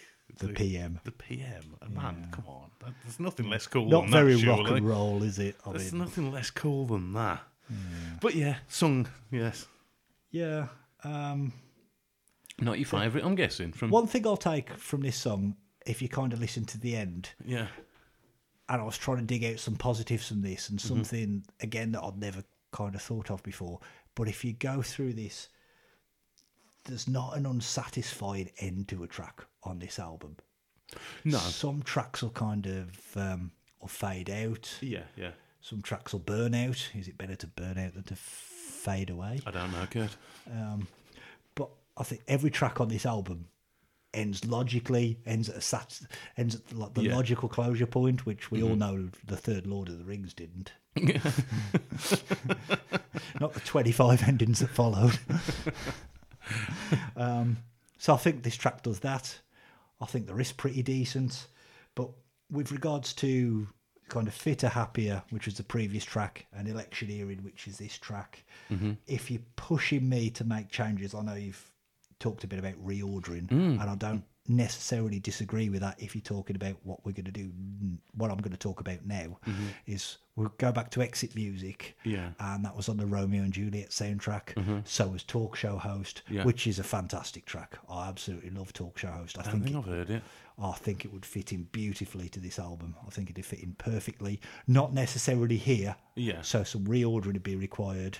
As I said before, there's a lot of tracks recorded around these kind of sessions that are very, very strong. Not really thinking of any in particular that I would put above Talk Show Host. Maybe if you just slip Talk Show Host onto this album, moved Electioneering and Fitter Happier, because they're both quite short tracks. Yeah. If you'd have moved them out to make way for Talk Show Host, get it in here. Is Talk Show House like an upbeat kind no. of? No. No. I see. Quite the opposite. To me, that's probably why Electioneering's in, because Yeah. it is different to the stuff around it on Yeah. the album. Yeah, I'll get that. I'm not saying it would have. I'm absolutely 100% certain it would have made this album even better than it already is to my eyes and ears. But I'd be willing to have a bit of a mess around on Yeah, have a Spotify punt and on see it, if yeah. I can see if I can do that. That's the see, joy of that kind of thing now, Yeah. isn't it? That you can do that. see if I can produce a better album than Nigel Godrich did. I'm putting it out there. If one thing may have elevated this album to greater heights than it already is, Fitter Happier and Electioneering out, Talk Show Hosting, how the People track try it listing out would there. have facilitated that, I can't say with any certainty at the moment, but maybe it would. Maybe it wouldn't. Try it, man. Try it on your. Try it at home. Try it on your journey to work. Place I'd be.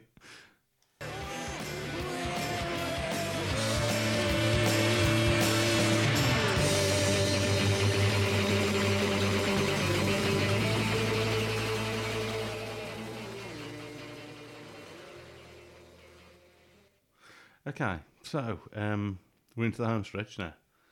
Climbing Up the Walls is the next track, track 9. Now, I'll be honest, I can't remember what this sounds like, but I've written on my notes in brackets, this is why it's not the best album ever. So we'll listen to it from that.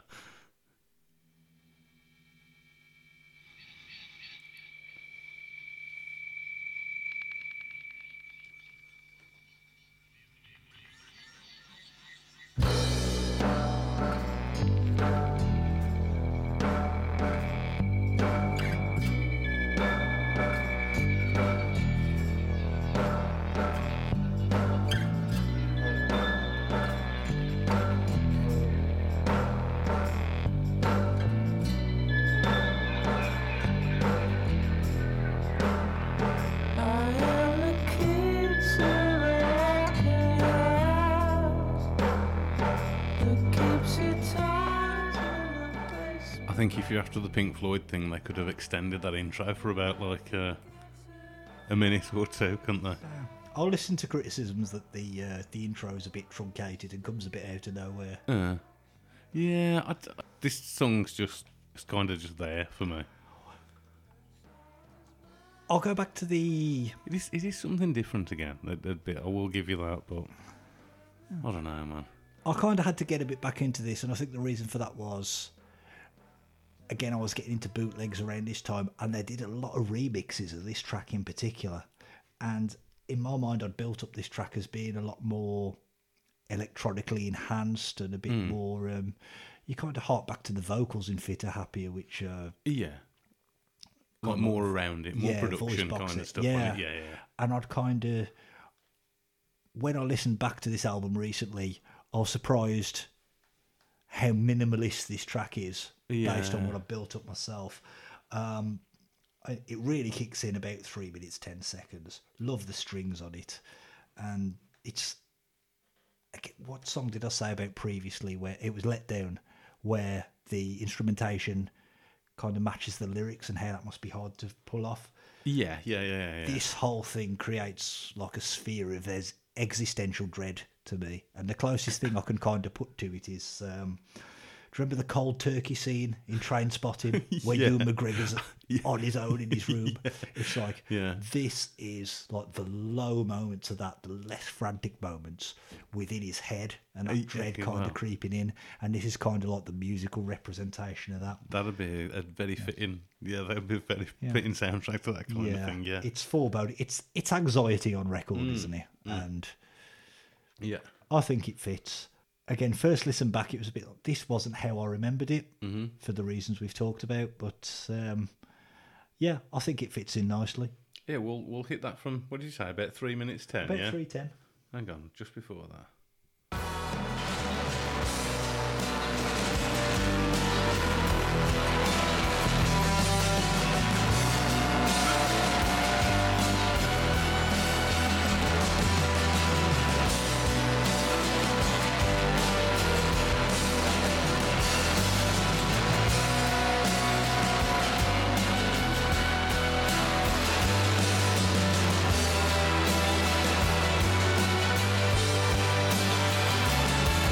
Nodded. There's a lot going on there, actually, isn't there? Business picks up. Yeah, it does actually. Okay, I can be won over on that. As you say, it is very. I think the word you used was foreboding. Yeah, it's a lot definitely of existential dread going on. Yeah, it's got a lot of looming stuff. Yeah, around it. That's Okay, so it's better than I was originally giving it credit for when I labelled this as the point why it wasn't the best album ever. There's hope. Yeah. Hope springs eternal. Next track. This is obviously the other. Oh crap! The other big single.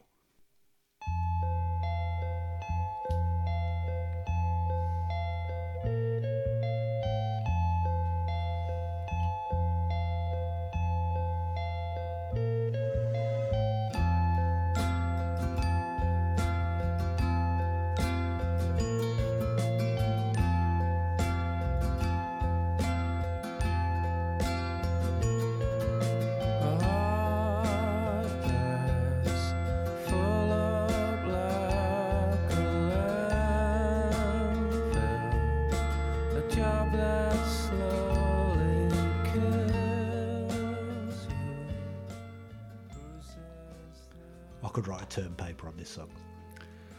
What's the Beach Boys tie-in? There's a Beach Boys tie-in to the music, isn't there? Do you not? Do you know that? Have you got that in No. your notes? No, hit me with it. I wish I can't remember, man. Let me Google while you talk. Go on. Okay, yeah, it's well, this is the point where you reel off a list of tracks and really show my ignorance here, because you glockenspiel and an acoustic guitar. It's like the man who invented or who discovered the combination of chocolate and peanut butter. Who knew they went together? I've got a new one for you. What was it? Mayonnaise and applesauce. That's a good one for you. Trust me, it sounds shit, but it's On good. what? On anything, like a cheese sandwich. anything. On a cheese sandwich, cheese mayo, Mayonnaise applesauce. and applesauce. Yeah. Okay, I'll have mayonnaise on my cheese sandwich. Have you ever tried mayonnaise and barbecue sauce on your chippy tea? Yeah. Oh. There's no going back. There's no going back after you've put those two together. Oh, spectacular. Yeah. The glockenspiel on this, it's almost like a mobile over a baby's cot. Yes, And then yeah. you juxtapose that with like the world-weary vocals and the lyrical content. It's such an incredible juxtaposition. It's just fantastic. I mean, the lyrics, the no alarms and no surprises. It's almost like a blissful ignorance of Yes. the world around you, and that kind of fits in with the whole thing. Going back to Karma Police, you've got the line, "We're still on. I've given all I can, but we're still on the payroll." And with this, it's like a job that slowly kills you, bruises that won't heal. It's like that whole slave to the wage, going through the motions thing. Yeah, It kind yeah, of yeah. fits in perfectly. There's so much lyrical gravitas in this one. There's a few things that you can relate to more or interpret differently as you get older. I think in the last couple of years or so, I listened back to this track, and there were a few things that kind of hit home more than they ever had before, more than they definitely would when we were like 16, 17, 18. Yes. I'm not going to elaborate on this too much because I don't want to throw myself under the bus with too many people. Not the wife, I hasten to add. But, No. yeah. No. It's a simple, uncomplicated melody, and I think that's its strength ultimately. Love the song. It's, I could go on about this song all night. okay. It says that it was arranged to resemble the classic Beach Boys song. Wouldn't it be nice? Now, I'm not hearing that. so that sounds like this.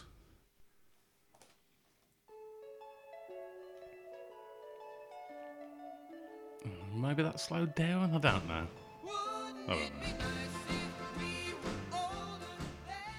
Yeah. Yeah. I no. think whoever said that's stretching a bit. Yeah. I'm not. But no, apparently that's them. That's them. They're like saying they wanted it to resemble. Wouldn't it be nice? Apparently, Let Down is meant to be reminiscent of some kind of Phil Spector produced song.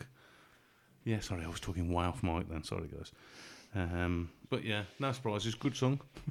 Yeah, the video as well. Apparently, it was filmed in one take. You know, it fills up and goes down. Oh, really? Okay, so it's filmed in one take, Yeah. but when it reaches the certain point, like above where it can breathe, Yeah. it's sped up basically, and or Yeah. slowed down, whichever one. Yeah. So that it can. Probably slowed down. Yeah, slowed down, man. If I hit this mic one more time.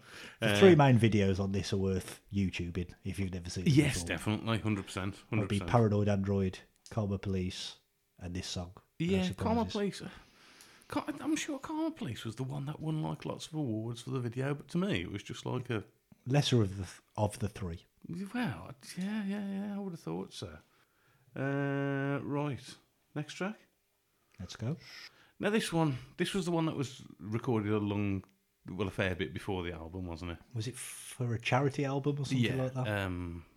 Was it for like War Child or? Yeah, I think they wrote this and Subterranean Homesick Alien a long time before they wrote the rest of the album. Okay.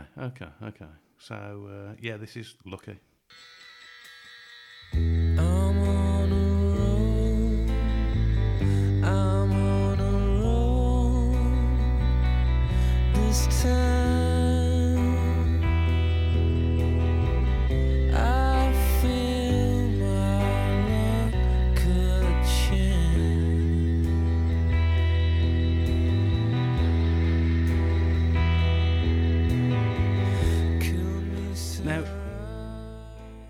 Just that we've heard is definitely something that's most like something on the bends.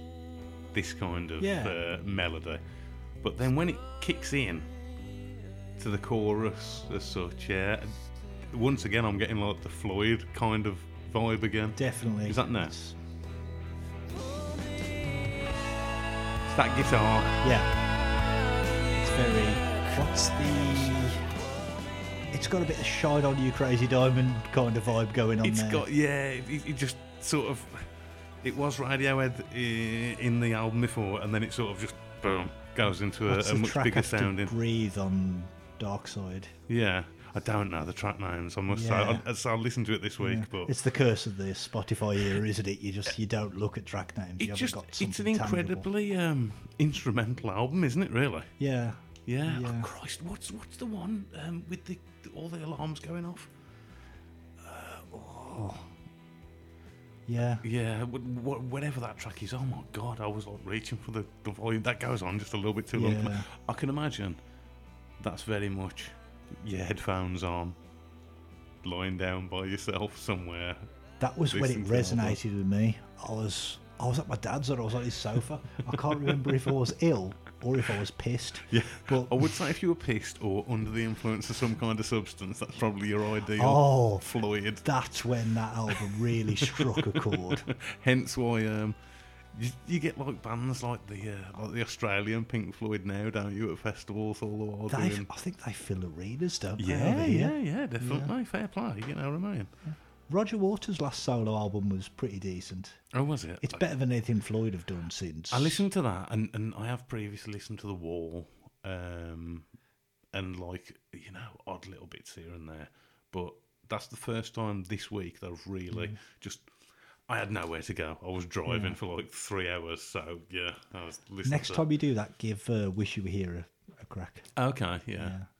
It's like The Wall, number 4 at best Oh, number 4 album of theirs. of theirs, definitely. Did you ever hear the oh Christ, is it Salt and Pepper Pink Floyd version of dum dum dum dum dum Oh, Brick in the Wall? Yeah. No. I'll try and find that. Oh, you've got to put that in post. No, if I'll, not now. I'll try and find it now. Stop hitting the thing. It's this new gear. Yeah, I know it is. Can't get used to this new gear. Yeah, giddy It's up. a very impressive rig, by the way, Yeah, well, you know, I could for spend anyone more. without the benefit of visuals. Let's try this.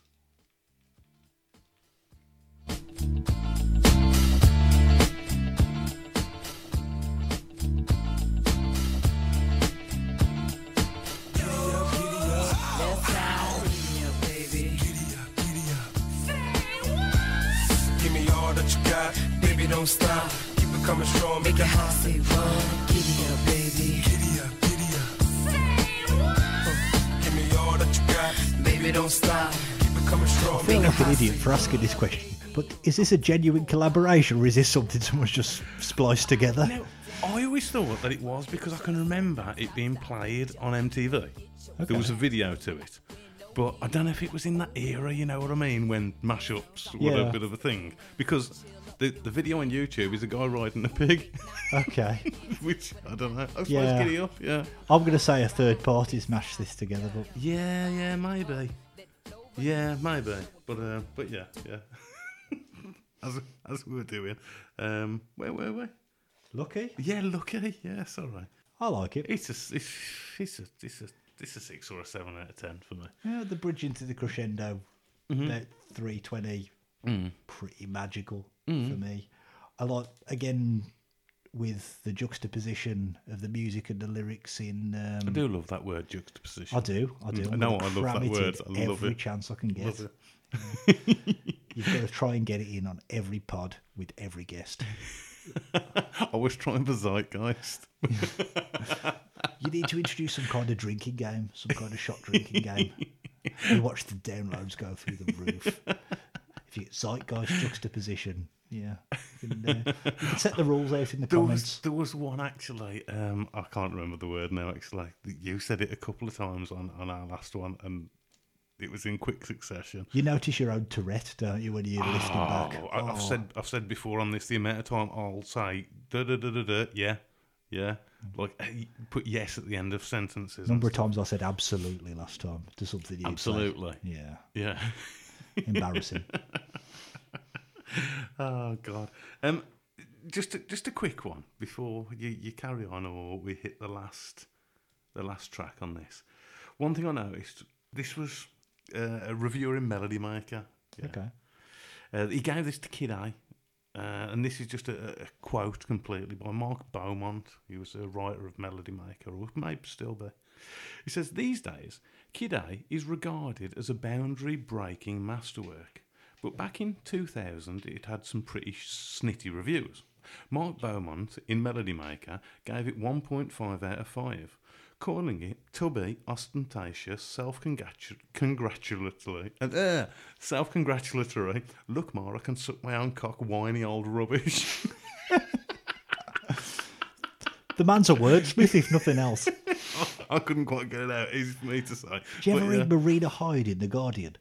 not knowingly. Oh, that woman can put together a scathing put down, whether you agree with her position or not. Yeah, that's...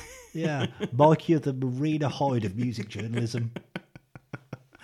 Oh, God. We need to copy and paste that and use it in some other I'll context. post that as the promo for this episode. Yeah. Right, you want to hit the last It's track? Black Oval, Mike's Mothers. You are, He's the new bard. It's the new bard. Phenomenon. Right, last track, The Tourist.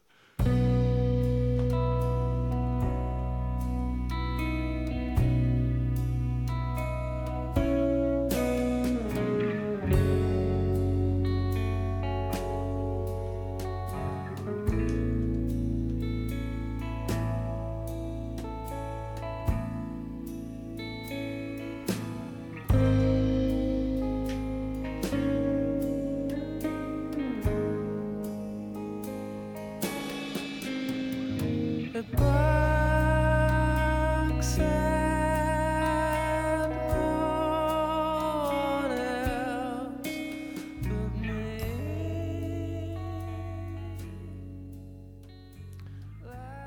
Okay, I don't want to miss the little vocal hook in this, but yeah, Is that the hey man, slow down, idiot, slow down? it's a good closer. Well, you said in the last pod, and I agreed, even if I didn't express it at the time, you like your down-tempo, melancholy album closer. Yeah, I think so. You either go one way or the other. Yeah, and this fits the bill. Yeah. It fits the bill perfectly. It fits the bill thematically. You kind of start with the vernacular theme, but technology as well. And the refrain in this, you can Okay, kind and of then go the same yeah, way. It's yeah. like the technology is great, and the refrain in this is, "Hey man, slow down, idiot, slow down." Mm-hmm, Is that like technology taking over? Is that the pace of modern life? It's like the old Ferris Bueller proverb: "Life moves pretty fast." And if you don't slow down and take a look, you're going to miss it. It's kind of it kind of resonates in that way. Did you watch Giant Silent Bob after last? I didn't. No, I didn't. go back and watch it tomorrow. I've been rinsing Better Call Saul ever since then. And I noticed in the last pod with Si, Yeah. you guys weren't too up on Breaking Bad. Yeah, I don't think he liked it. I tried to give it a go. I definitely got to, I don't know, probably only about halfway through the second episode, Oh, and I just found everyone a bit unlikable and just. Philistine. This is going to sound I draconian. got into Good Girls instead. I think I said at the time. I'm not familiar with that, but I think we're Breaking Bad. It takes until about halfway through season 3 to kick into gear, Okay, but it pays off. that's a hell of an Oh, it investment. pays though. off. Oh, come on. But it pays off in spades. And then, honestly, it peaks in series 5, the last series. It peaks at the end. I mean, I can say that like Friends doesn't really get up there until later on into it, but I don't know. Would you? man. You are? Would you? Well, what year? Would you say it doesn't? peak I would- until later No, on? I would say Friends like really doesn't take off until series 4. Really? Yeah, I would think. Like, hey, everything is fine. Yeah, or more than fine. But I would say 4 is where it like steps up a notch. I'd say later seasons, it Oh. kind of relies on the character traits and your investment in the Later characters. ones, yeah. I would say 4 and 5. Series 5. Yeah, around the point where everyone knows that Monica and Chandler are together and everything, then yeah, I agree. It does rely on the... But especially Ross becomes really a parody of himself. Yeah, but they all do. but to They a- all do. Joey was never that stupid in the beginning. He wasn't in the very beginning, but he definitely... He is. Monica was never that neurotic. Well, people change over time. If you look into that, it's 10 years of... Think of yourself 10 years ago or 10 years before that. Oh, yeah, we could drink a lot more than we can now. We're kind of coming full circle here, but yeah, it's we're ashamed of ourselves. Yeah. Anything more about The Tourist? Um, I can't believe they play this one live. yeah, it's not what I'd be hankering for live. Again, it's a nice closer. We like our melancholy closers. Yeah. Not a lot of lyrics going on here. It's No. kind of driven by the instrumentation, Yeah. kind of reverby and gentle. Love the outro. The cymbals really prominent. The very Over the very bass. end, yeah. Yeah. And then the last, it's actually a triangle. The very last instrument on the album is just a single strike of a triangle. Oh, really? And it's so nice. That's something else I liked about, we didn't really get into Lucky a great deal. We kind of went off piste. But it's kind of, you've got the big hook and the refrain there. We're standing on the edge. And you kind of expect that to be the end. And it is. So it doesn't let you down. It doesn't end on a traditional note, does it really? No. I know, actually, we've got about like 15 seconds before you get your little triangle. I'll leave it playing in the background. Oh, there it was. Yep. As if by magic, Yeah, the yeah. shopkeeper appeared. Just before we wrap up on that album, overall, where do you place OK Computer in the Radiohead albums for you? Okay. It could be sort of the time of my life that it landed and the fact that I'd heard nothing like things like Paranoid Android before, and the fact that you had the instantaneous hooks, the likes of Karma Police in Yeah. there. Would you think that Karma Police is a better hooky song, a better slow song, for want of a better description, than Fake Plastic Trees? On its own merits, probably not. Mm. In the context of this album, it just works. And I think that's kind of like my absolute final note on this album is everything here standalone may not be in the top echelons of their discography, but just together as a collective in ways that you'd struggle to describe. Yeah. It just works. It's a hard one for me because I'm not up on anything after this really, apart from literally about 3 tracks. So yeah, I'm not the target audience. Yeah, you placing this as the top Radiohead album? Yeah, I just think it's the perfect mix of the hooks of the bends and the atmospherics afterwards. Like I say, the dystopian theme of the lyrics throughout, and they're matching the music, which I can't even begin to contemplate how they managed to pull that off. It's definitely a thingy album, isn't it? It's definitely a concept album of sorts. Yeah. Yeah. But by the same token, you wouldn't be surprised if, I think I harked back to it earlier, if you were to explain your interpretation of all this and they would say, yeah, that's interesting, you're completely wrong. Yeah. Oh, yes. It's one of definitely, those. Definitely. It leaves it so open to interpretation. Purposely so as well, I would say, Yeah. in a lot of cases. Definitely. Yeah.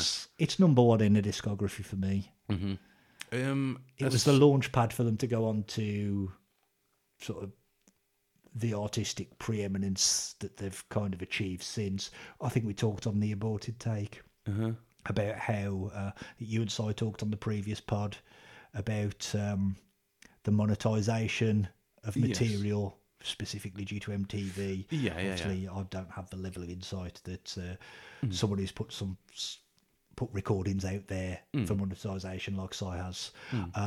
But with regards to a band like Radiohead, they're in a position now where there's the Radiohead Public Library available online, where you can basically access everything they've ever done.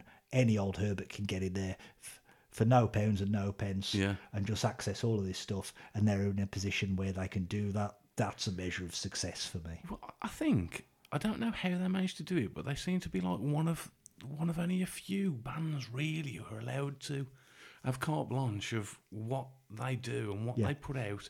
Kind of, say, at Zeppelin again, like at a really young age, the deal they signed with their labels just afforded them so much freedom to do what they wanted. They call the shots. Yeah, they absolutely completely. call the shots. I think we hark back to In Rainbows, that they released that basically with no fanfare online and said, here you go, pay what you want. And it's for me, it's the second best album that they've produced behind this one. If you were gonna, I'm not gonna play them now, but just a couple of tracks out there for people to listen to on later albums. What's 2 or 3? Ooh, 2 or 3 tracks, just to to sort of get a bit of a feel of what's going on. I feel what's going on. Oh, Yeah. That's an interesting question. Maybe There off Hail to the Thief. Okay, Is Myxomatosis on that album? I don't know. That's a personal favourite. There's kind of a lot going on in both of those tracks. There. I think I've heard there. Yeah. Okay. Yeah. Hail to the Thief is that the last but one? That is the one after Amnesiac. Okay. Between close, yeah. Amnesiac and In Rainbows, unless I'm missing something really obvious there. I kind of fell out with Radiohead a little bit after Kid A, to the point where I didn't come back to them for 5 or 6 years. Okay. I kind of fell down the Kerrang Metal Hammer rabbit hole. Is Metal Hammer still going? Yeah, I think so. Is it? Yeah. Okay. They never embraced new metal the way Kerrang did. Oh, Metal Hammer? No. They're just They stuck to their guns, didn't they? stick to their guns. Dug a hole and stain in it. I think I may have bought an issue of Metal Hammer when he had a Skid Row interview in around 94-ish. Customer Skid Row reference as well. They stuck to their LA guns. Boom, boom. Come for the old music, stay for the dated puns. Yes, indeed. So, overall, Radiohead, OK Computer, subjectively or objectively, hit me. You know what I'm going to do? No, don't. You know what I'm gonna do? Don't do that, because that's just going to be silly. Go on. Okay. Subjectively, 10. Objectively, 9. Okay. Oh, man. Now, here's the dichotomy 10. here, because you know what a cantankerous old I know. moaning face, nitpicking tosspot I really am, and you're hitting me with all this stuff that's so pivotal in my cultural development lifespan. Yeah. You've got to hit me with something I hate. We've got to get a bit of balance here. Well, I think the best album of all time is... no, I can't say it, yeah. We've kind of covered, in fairness, across 2 podcasts, we've kind of covered in one form or another my all-time top 3 subjectively. No way, we actually have, haven't we? Yeah, there's the album we're talking about now. Yeah. There's Verses, which we kind of wrote off because there was nothing to talk about other than there is plenty this to is talk amazing. about. That's definitely And some you've of brought that up Disintegration Yeah. today, which is... Oh, you'd put Disintegration up in your... No, right? Oh, Okay. absolutely. That's rather inadvertent. I did think when I was listening to it, I thought, I'll bet Boyd likes this. Oh, yeah. Yeah. But yeah, OK Computer, I don't know, I'm going to...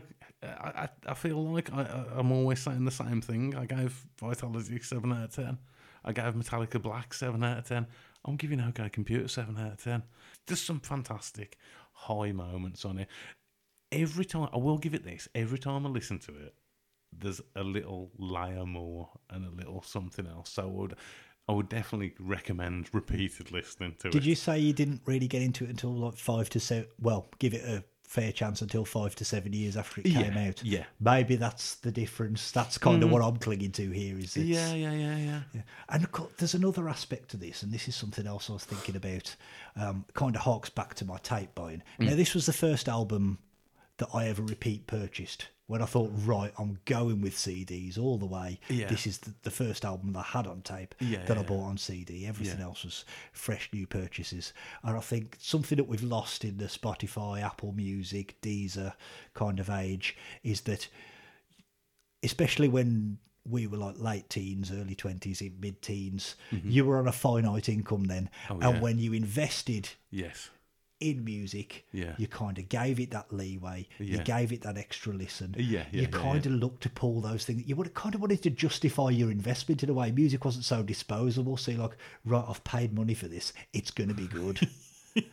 And That that's is quite gone, true. never to return. That's quite true. It's kind of like, you know, I've seen online place. God, we're going to go on a tangent here. People who advertise these kind of spirituality, find yourself retreats, and they cost like between £3,000 and £5,000 to go for like, I don't know, 3 or 4 nights. Yeah. And there's no way that you're laying down that kind of money and you're coming back from it and going, no, that was shit. They weren't worth it. If you're laying down that kind of money, oh yeah, it was absolutely fantastic talk when it was an absolutely fantastic weekend.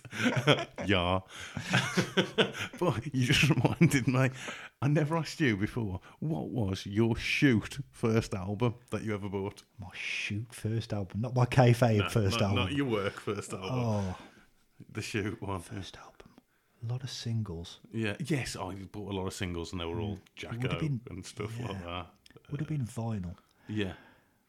See, I never bought an album on vinyl. I'm going to say, if it's not the absolute first one, which I think it is, it's in the first couple.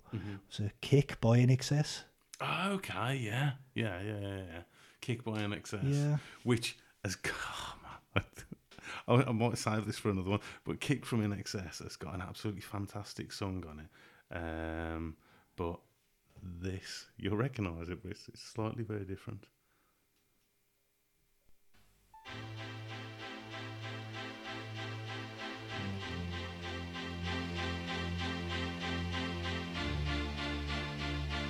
Just give it a second. There's a lot going on there.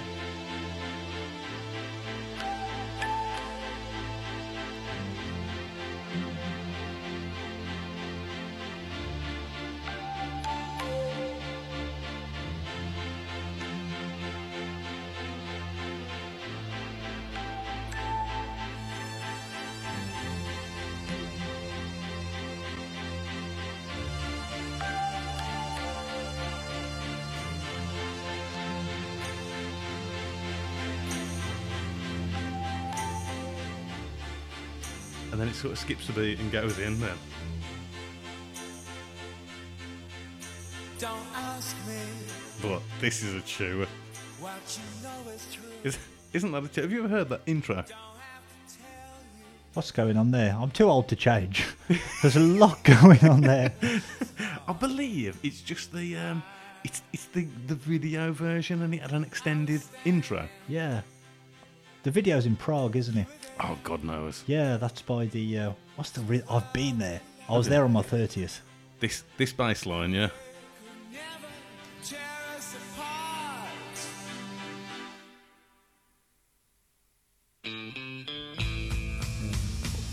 The highlight of that album. No, the high. You know what the real highlight is? Did you like it in excess? Obviously, to get their album. Well, you've Well, got to it's just the factor time. age in here. Yeah. What are you talking? 80. This has got to be 88, 89, hasn't it? 87, 87. yeah. Yeah. He's a good looking bloke then, wasn't he? Hang on, let me skip it. This bit. Yeah. You like a solo, do you? Oh, yeah.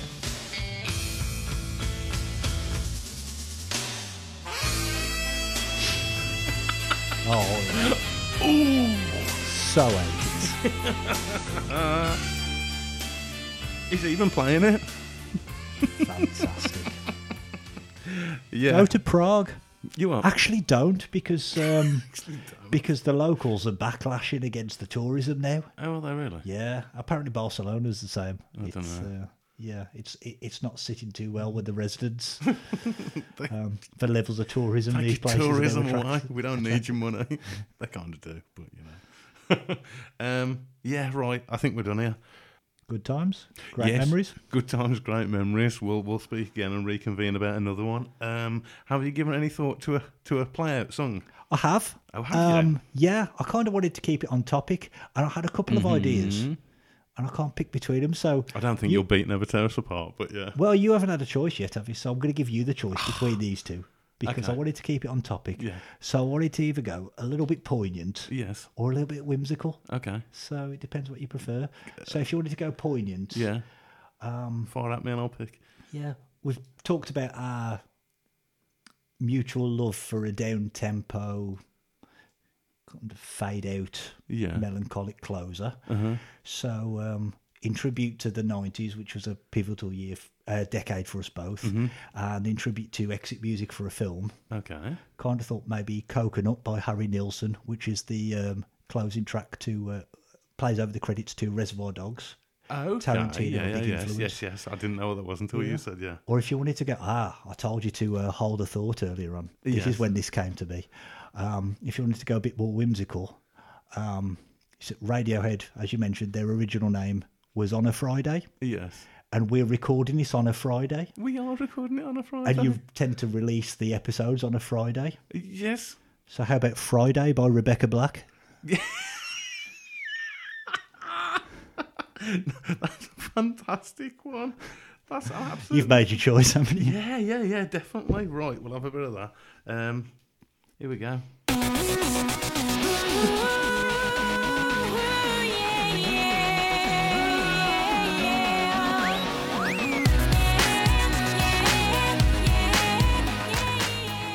Thanks for listening, guys.